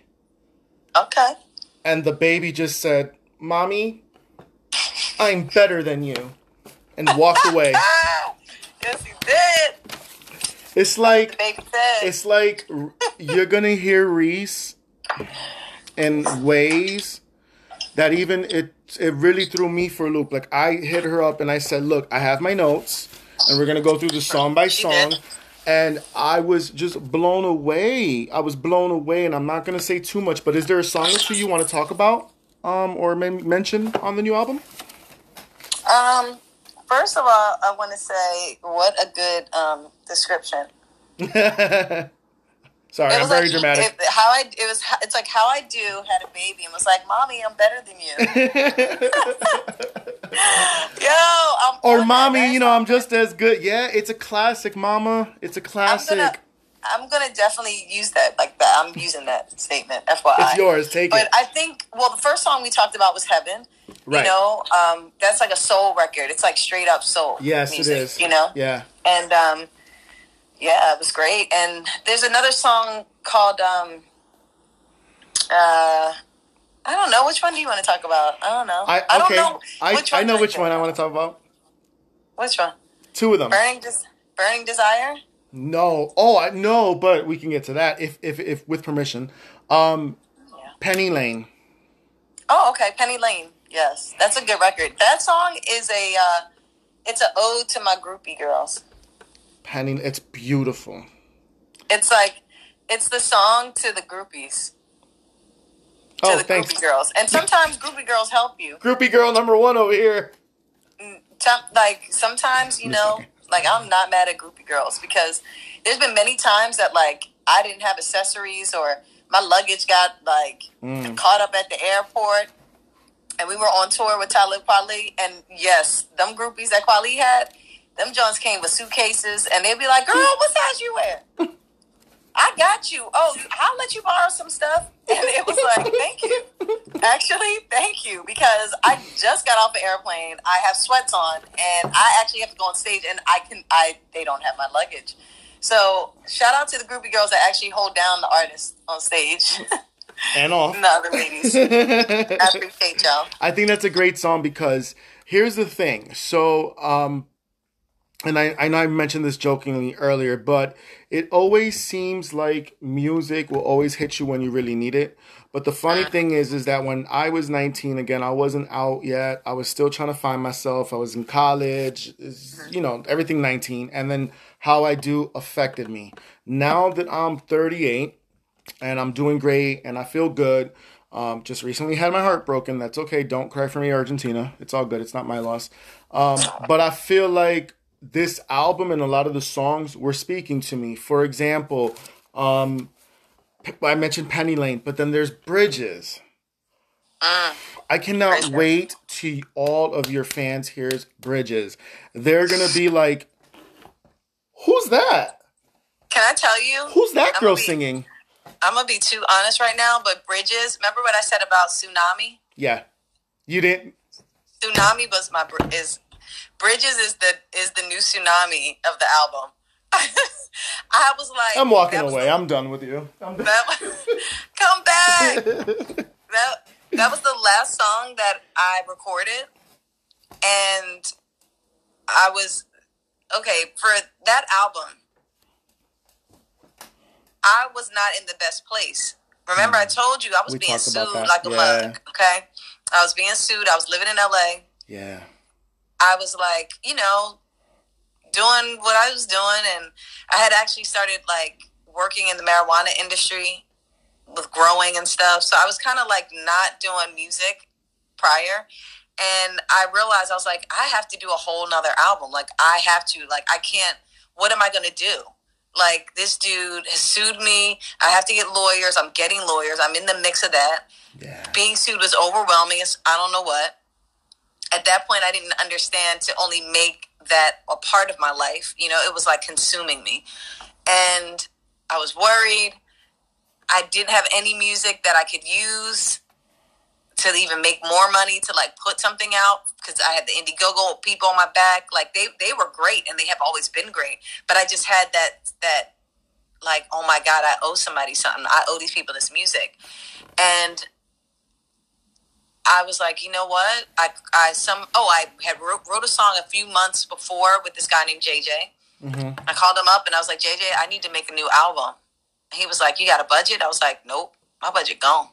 He was like, well, can you get to New York? Can you get to Jersey? And I was like, I think so. But if I left, I was like, I don't know how I'm going to work and pay my rent, but I'll do it. He was like, come to my house. We will do it.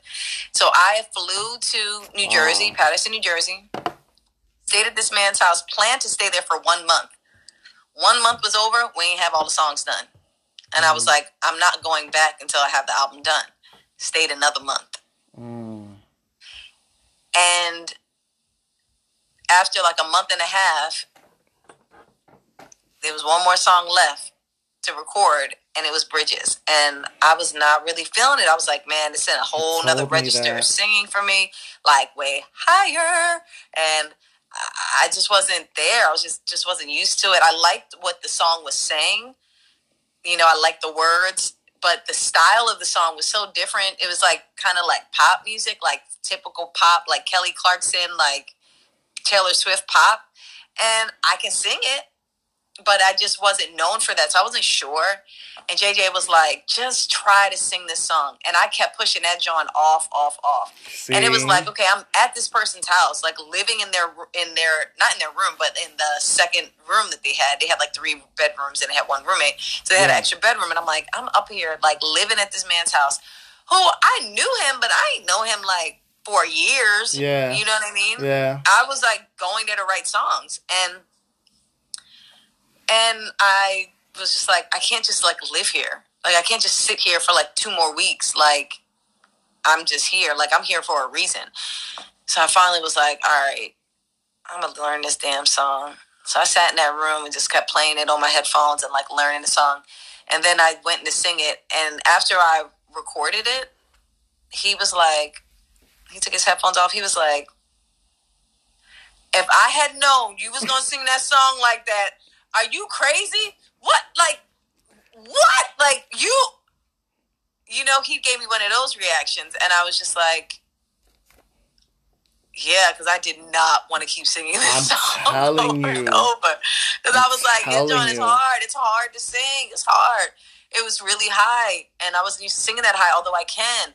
And it was just like, when it's something that I don't want to do, I usually nail it because I don't want to keep doing it. So I'd be like, here go nothing. And I put like everything into it. And I did. And he was like, oh, man.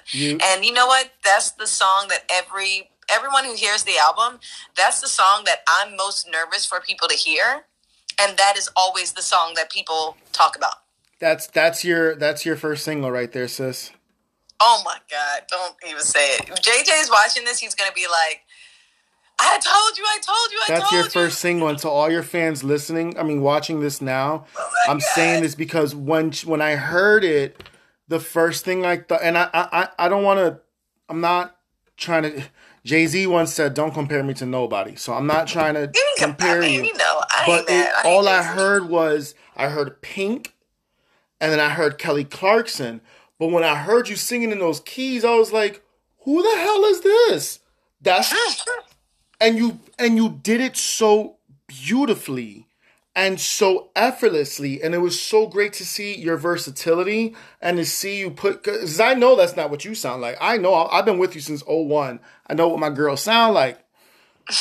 That was good for you, and I love that about you. And if not first single, a B-side to something, but that's your. I told you on this album, you have a song called Burning Dance? Burning Desire. Oh, why did I write Burning Dance? Sorry. Burning Desire. And I've been telling it, this is your it's your gay pride anthem hit for all my LGBTQ in the name of Aunt Wendy, how you doing? This is your gay pride anthem. But this album is so consistent from it's like How I Do version 2.0. You did it justice. You did it justice. Someone else, someone on the chat was scrolling early on the first one, part 1, and they were saying, can you beat How I Do? Like, can you beat it, you know? And I'm like, yeah. I don't think it's about beating it, Queen. I think it's, but I see what they're saying. Like, yeah. Can you do something as good as that? I'm like, yeah. That's what I take from when people say things like that. Like, can you beat making that album? And it's like, yeah, I can. Well, and yes, you did. And you've got the receipts, and I'm blessed to have the receipts. I'm telling you, you guys, it's so worth it. And when you hear it, you're going to think about this conversation, and you're going to be like, okay. He was right. They were right. What are we thinking about for a release? When? Time frame? And what do we want to do with this? Talk about it. I need to, number one, before I say, oh, this album's coming out and this is the date, I have to give it to the Indiegogo people first. And and right now I'm mixing it. So as soon as it's done, mastering, first you mix something and then you master it. I'm so I feel inexperienced with mixing that I'm so second guessing myself and second guessing everything. Sure. And so I haven't mastered it yet, and I'm still talking to the mix engineer about stuff, and I just like to take a long time because I want to sit and listen to it and wait and then just not listen to it for a while and then listen to it and see what I sound like, you know. And so, but I'm going to tie it up, and then we're going to master it, and then I'm going to just give it to the Indiegogo people first, because is their album, for real. Okay. And then I'm going to press them up, because I have to press up vinyl, because people bought vinyl. And I have a small company in Philly that I'm planning on going to. Okay. And so, as soon as I get it done, I'm going to give it out. And then a month after that, I'm going to have a release date, and then I'll start saying, hey, everybody try to get this album and stuff like that. I know but it's about the Indiegogo people first. So if you were listening to this and you gave some money, bought some perks, did anything for Indiegogo, hit me up on that email, ilovereesemusic.com or ilovereesemusic@gmail. Reach out to me, let me know your name and the address that you did have and the name that you did give me and all that kind of stuff, because I had the list from the original time and I haven't forgotten. That's awesome. I just want to say one thing. We're probably going to get cut off again because they gave you an hour limit. So if you have time and if you're down, I'd love to do a part 3, because I still wanted to you to talk about, if it's okay with you, your plans for the 20th anniversary for How I Do. Okay. And then at Los's Lounge, we like to play 2 different games that I think you'll really, really enjoy. But I know it's going to happen soon. So this is my plan to everybody who's watching. I see a lot of people in here right now. I'm going to sign off. I'm going to go back on live. Come back and join us. We'll be right back in a matter of seconds. I'm with it. All right, cool.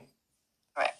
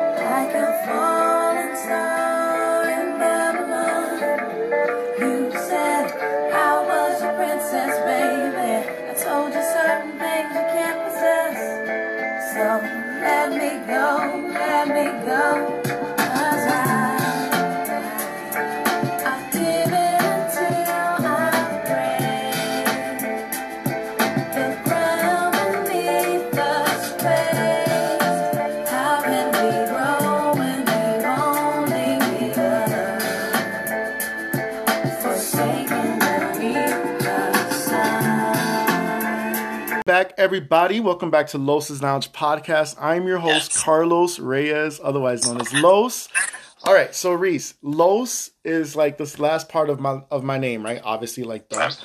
But for me, Los means I don't know what Los means. Love. Oh my God. What does it mean? What does your name mean, brother? Who am I? Who am I? Love of self. Love of self. Or these days, laughter over sadness. We'll talk about that off camera. So anyways, welcome back to the show. And again, we are with musical artist Reese, who is celebrating, or we're coming up 20 years. 20 years. I know. It's been a minute. And I know.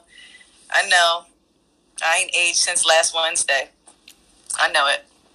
I'm honest about it. The only reason why I'm like that forward about it is because people tell me that all the time, so I appreciate it. Queen looks good, and you're moisturizing really good, huh? I have to. And my mom, it comes from my parents. My mom and my dad, they both, my dad, God rest his soul, he's not here with us, but he looked young too, So it's all good. Black don't crack. Sometimes it withers, but it barely cracks. But the thing is we do have a 20th anniversary. Yes, that part. I'm like super excited about it, but it's bittersweet. Oh. It's bittersweet because, I'm gonna be honest. I thought that things would have went a little bit different. I didn't have like huge expectations when I went into it, but I definitely thought that I would be in a different place right now. But I know for a fact that I haven't had anyone that has heard my album say that it was horrible or bad. Like, people like it. It's either you don't know who I am, like you have no idea who I am, and you don't know why that person over there is like freaking out. Right. Because you're like, why are they freaking out? Who is this person? Or you are absolute stan. And I appreciate all the people that do know me because they love my music. That's why I made it. Glad y'all liked it. We worked hard on it. It cost a lot of money to make. Took a lot of time, took a lot of energy, a lot of relationships lost, some gained, traveled the world, and I'm here to keep singing it. So, you know, me and my partner, Steve McKee, we do online performances on my Twitch. Sometimes I DJ on my Facebook Live. I've been doing Facebook Live lately because I realize a lot of my fans are of a certain age, and we are on Facebook. And so I'm on Facebook Live, or facebook.com/the1Reese.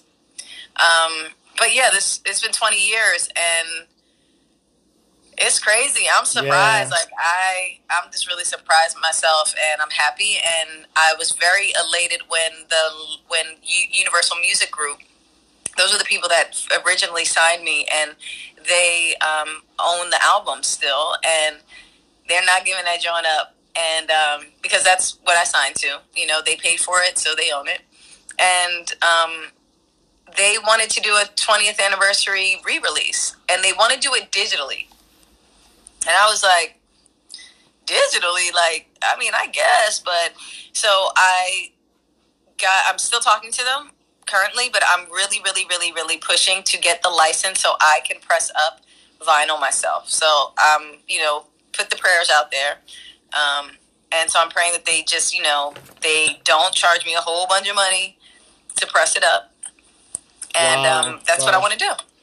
But if we don't get it pressed up and it just comes out, then that's what it'll be, and it'll still be great. And I'm going to try to add as much new music to it as I can, like remixes and stuff. So, you know, definitely look out for it. It's June.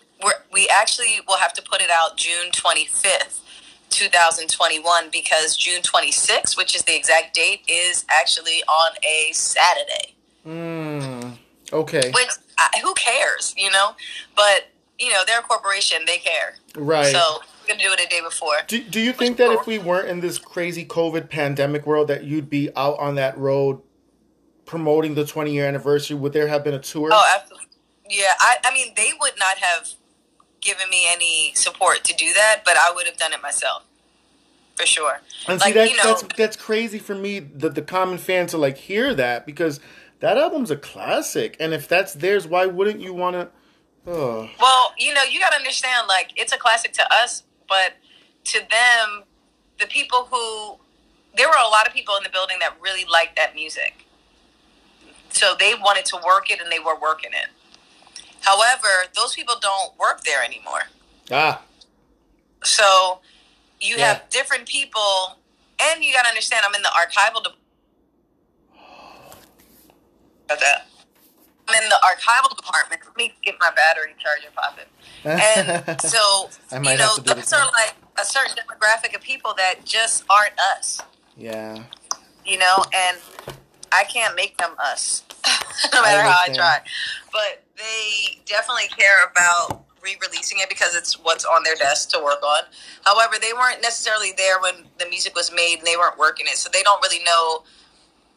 I'm not sure how much of the culture they really understand that I'm a part of and created, you know? So I can't be mad at that. It's just what it is. So I'm trying my best to educate them and to let them know that I matter, and to let them know that the music matters, and for me to, you know, be able to promote it is very important. And it's important to me, you know, simply to have the opportunity to press up vinyl and to, you know, to make it a big deal for us, because it was a big deal, you know. And I mean, when I think about the level of creativity that even the label at the time put into it, I mean, I had Ellen Von Unworth taking the photos for the cover art of the album.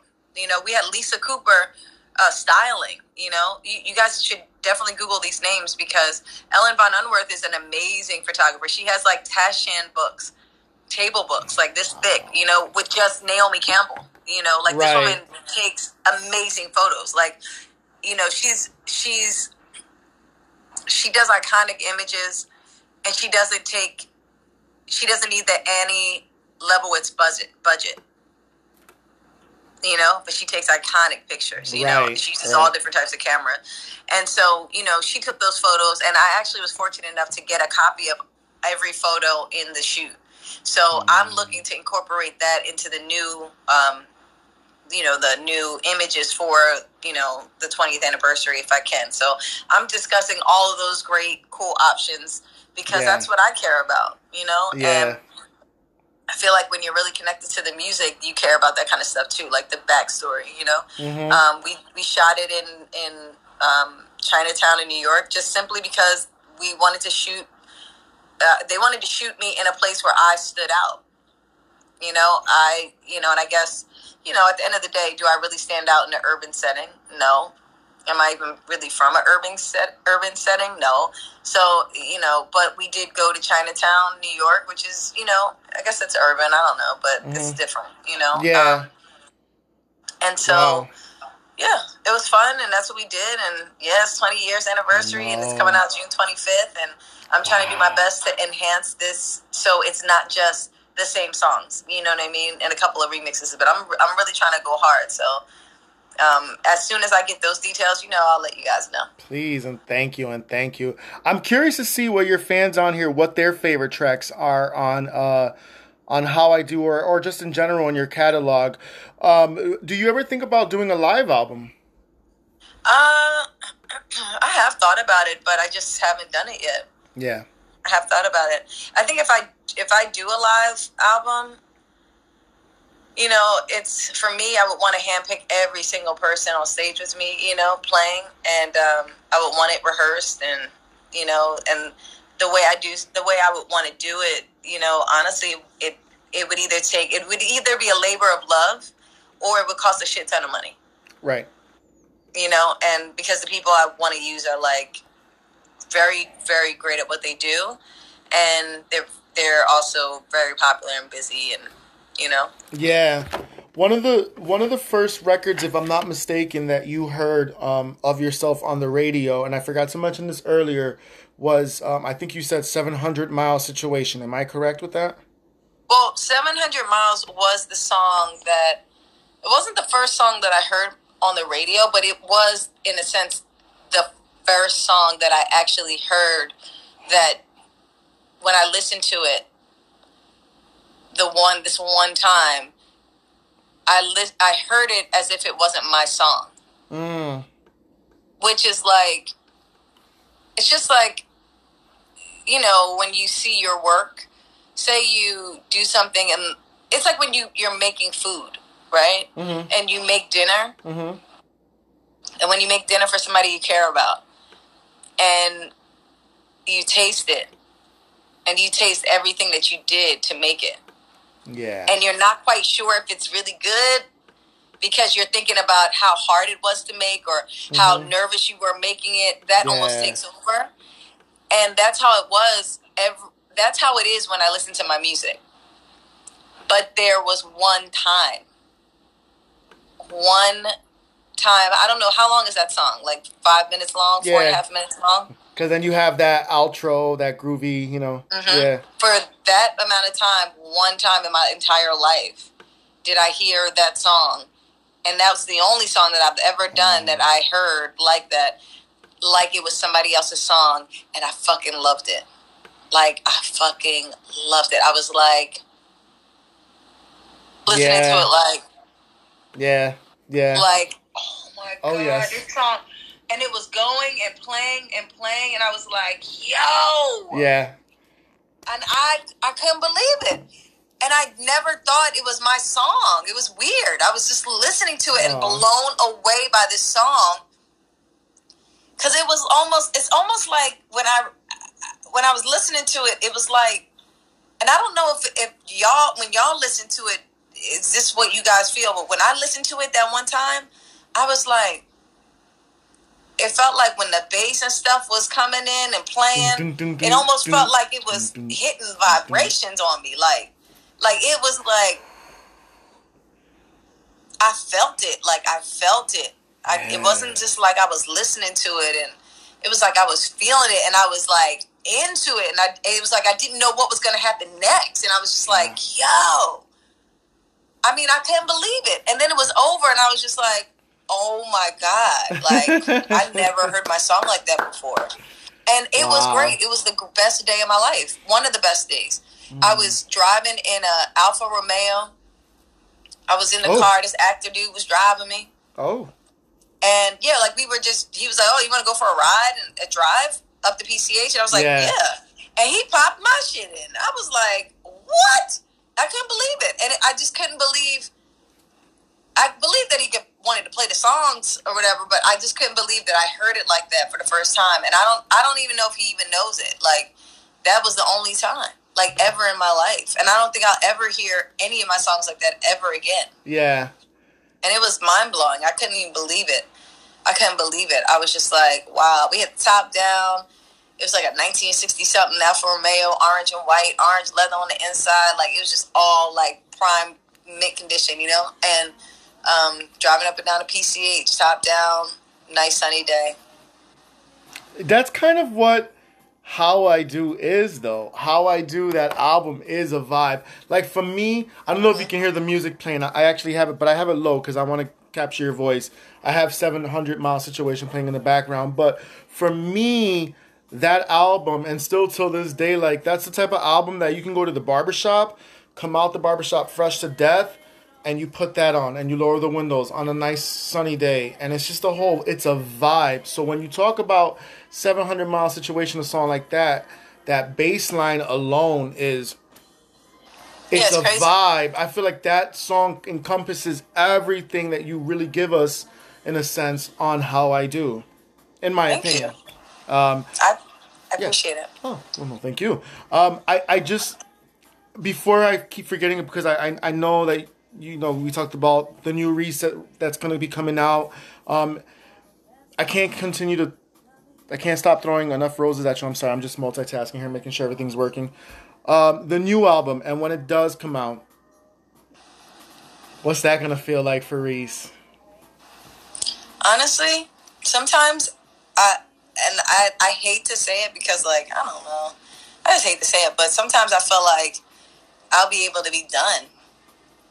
Like, I'll, you know, like, all right, it'll be, like, done. Like, what, you know, not like, oh, I'll never make music again, but, like, Yeah. I just been through so much to try to get this record out because of all these, like, jokers or just all these, like, Mickey Mouse goofy people, like, people that just don't want to let a sister live, you know what I mean? Or, like, yeah, like, it makes me feel like, okay, like, I can finally, like, move on. I can, like, move forward to, like, another chapter in my life, or, like, I'm not going to sing anymore, but, because I'll always probably do it, but it's like, I just feel like I finally got it done, you know? Because I feel like I owe people, and I do. I feel like I owe people, you know, music, and I owe them another record, because that first one was so damn good, and I actually did the music and I did the work and I actually have it. It's like, all right, can the universe come together so we can get this shit out?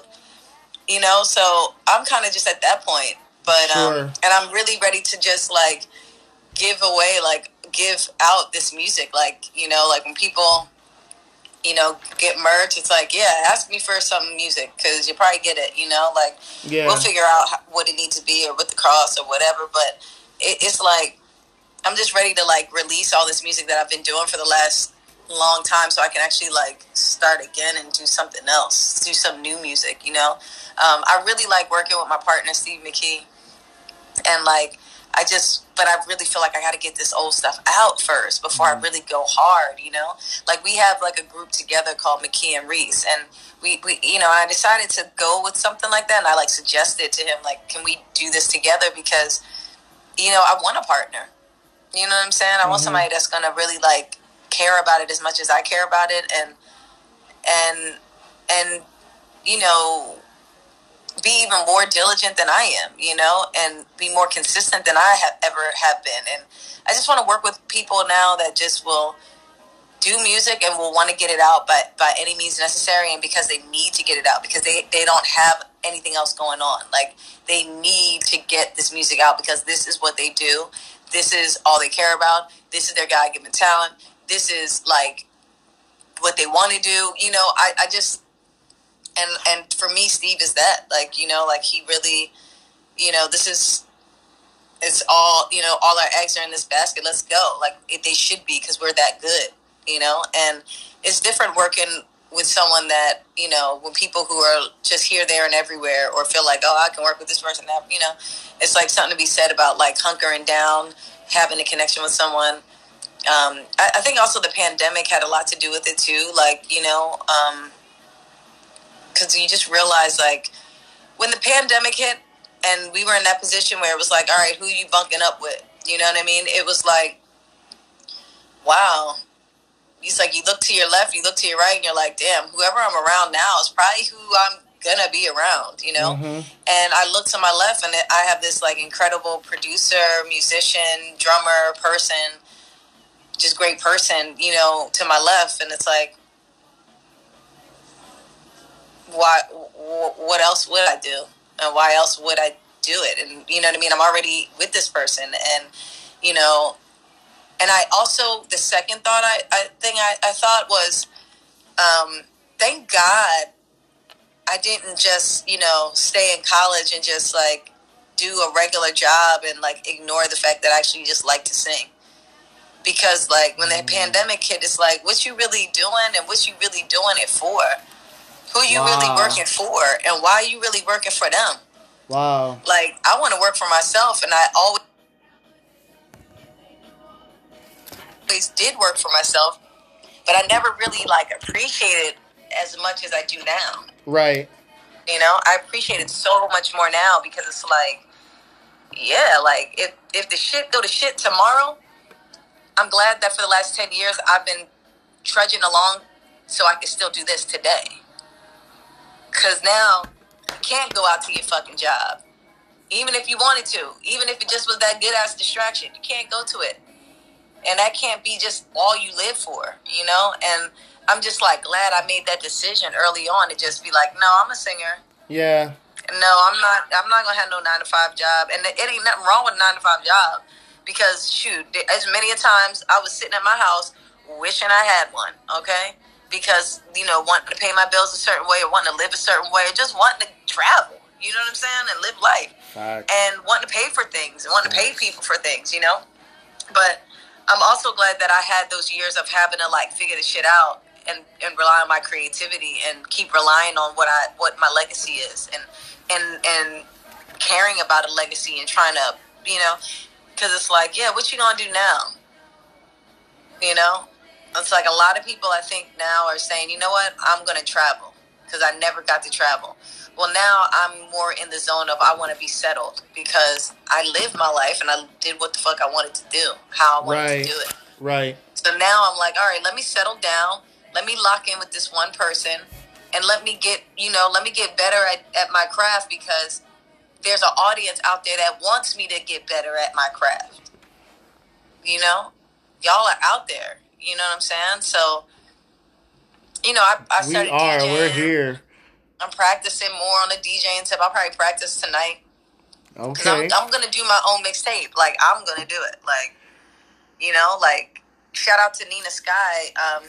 Nicole from Nina Sky, she did a mixtape for me years ago. She took all my demos, and I didn't know what the hell I was doing, and she did, and she, like, blended and mixed it and made some dope John for me.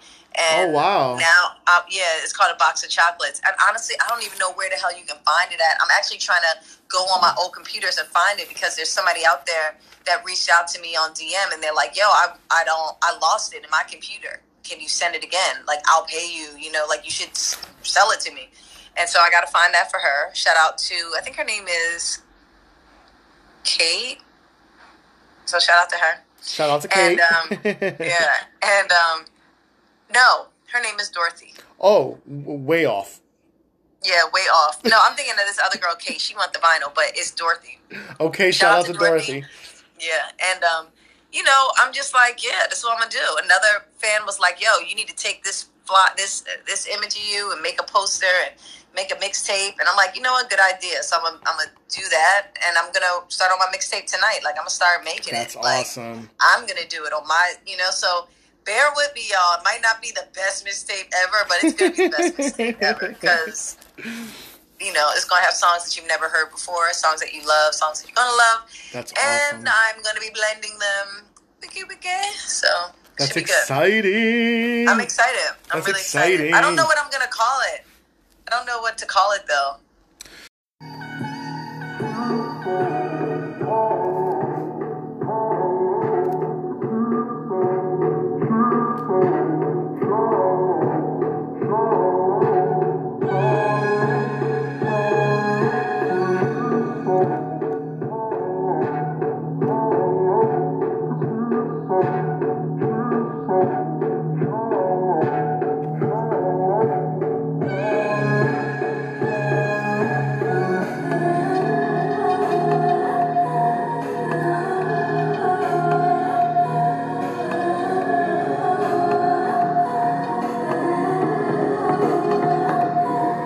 Better you just save your breath, 'cause there ain't nobody impressed. You're no different.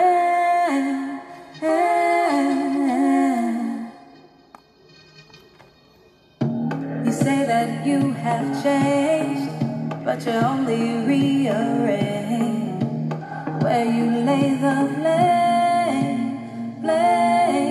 'Cause he's so, she's so high. 'Cause he's so, she's so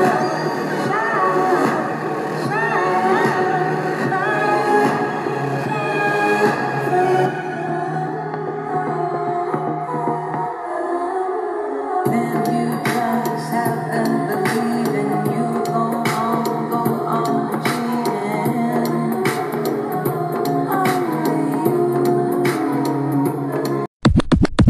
Today, baby, I'll go get tomorrow. And the music there was quickly familiar. And I see you doing what I'm trying to do to me, with the words from a poet and the voice from a choir and a melody. Maybe nothing else matters. Just like the white winged dove sings a song, sound like she's singing. Just like the white winged dove sings a song, sound like she's singing. The sound's never expected when it rains, but the sea changes colors, but the sea does not change.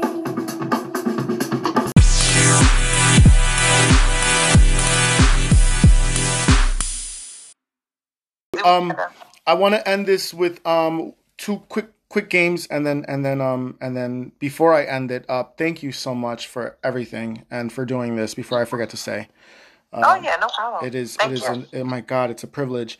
All right, so two games we play, and I'm sure you've probably heard one of them. First one is going to be One Has to Go. I'll name 3 items. It could be any object. It could be a person, and you have to pick which one goes. Okay. All right, here we go. First one. Chocolate, pizza, Chinese food. You know, I can live without chocolate. Really? Wow. Yeah, a bitch is gluten intolerant though, but I ate pizza like twice. And you know what? It was so good because I don't eat it often, like at all. Like I barely eat. I really don't eat pizza anymore, but I just needed like regular pizza, and that joint was so cracking. Yeah. And the girl, one of them was homemade. Like my homegirl that just like makes food on Instagram for her mom. I was like, "Yo, what's up? Like, you got me on something?" And she was like, "Actually, I'm delivering pizzas." And she made me this pizza, and I ate the whole thing. I ate the whole thing. But you know what? I looked like I was about to have twins. Cut it out. Cut it out. I swear I did, from the gluten. I was like, I can't do it no more. So now I'm back on my gluten, not eating gluten. But yeah. All right, next one. 80s, 90s, 2000s. I want to say 2000s, but I'm a part of 2000s. So how Word. about I'll get rid of 90s. 90s. Okay. Biggie, Nas, Tupac. Tupac. Oh shit, you didn't even think about that. Because I'm a Biggie fan and I'm a Nas fan.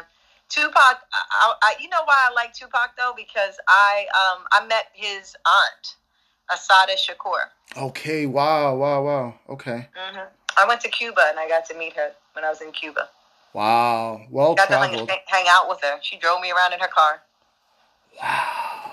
Yeah, I got a story, man. I got stories for that. That's a whole nother. That's a whole nother episode.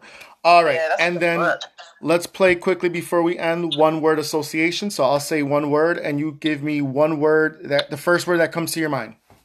Okay. All right, first word. Melody.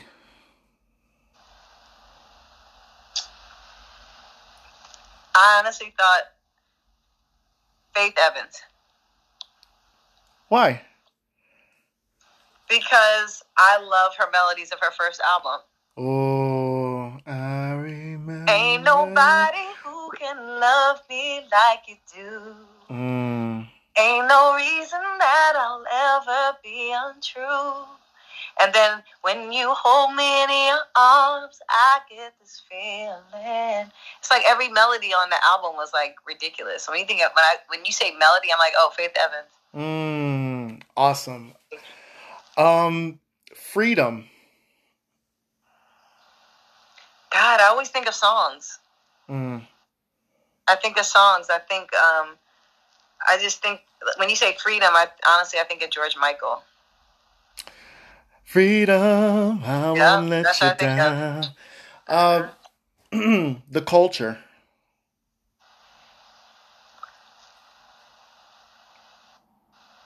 The culture. I don't want to seem vain, but I thought me. Beautiful. Last word. Reset. The one word I thought about is now. Amen. The power of now. And on that note, that is a perfect way to conclude this episode. I have to give extra special thanks to my special guest, Reese. Yes. So thank you so much for such great questions, such great energy. And I mean, I know people are going to enjoy this interview because it's true. It's true and it was real. I believe in it too, my queen. I believe in it too. Well, thank you so much for your time. You have been more than generous. And I just want to say I'm proud of you. I'm here with you. And I cannot wait for the world to really, really listen to the new album. You really need to know that your contribution to music is respected, appreciated, and we will always hold you down to the end, queen. I know it. Thank you so much. I appreciate you guys. Word of mouth is real. I feel like that's how my album, the first one, got out there, and I know that my fans are gonna keep my music going forever. Because you know what? Art never dies. That's right. No, it doesn't. No, it doesn't. And on that note, that concludes this episode. Everyone, good night and goodbye. Yeah.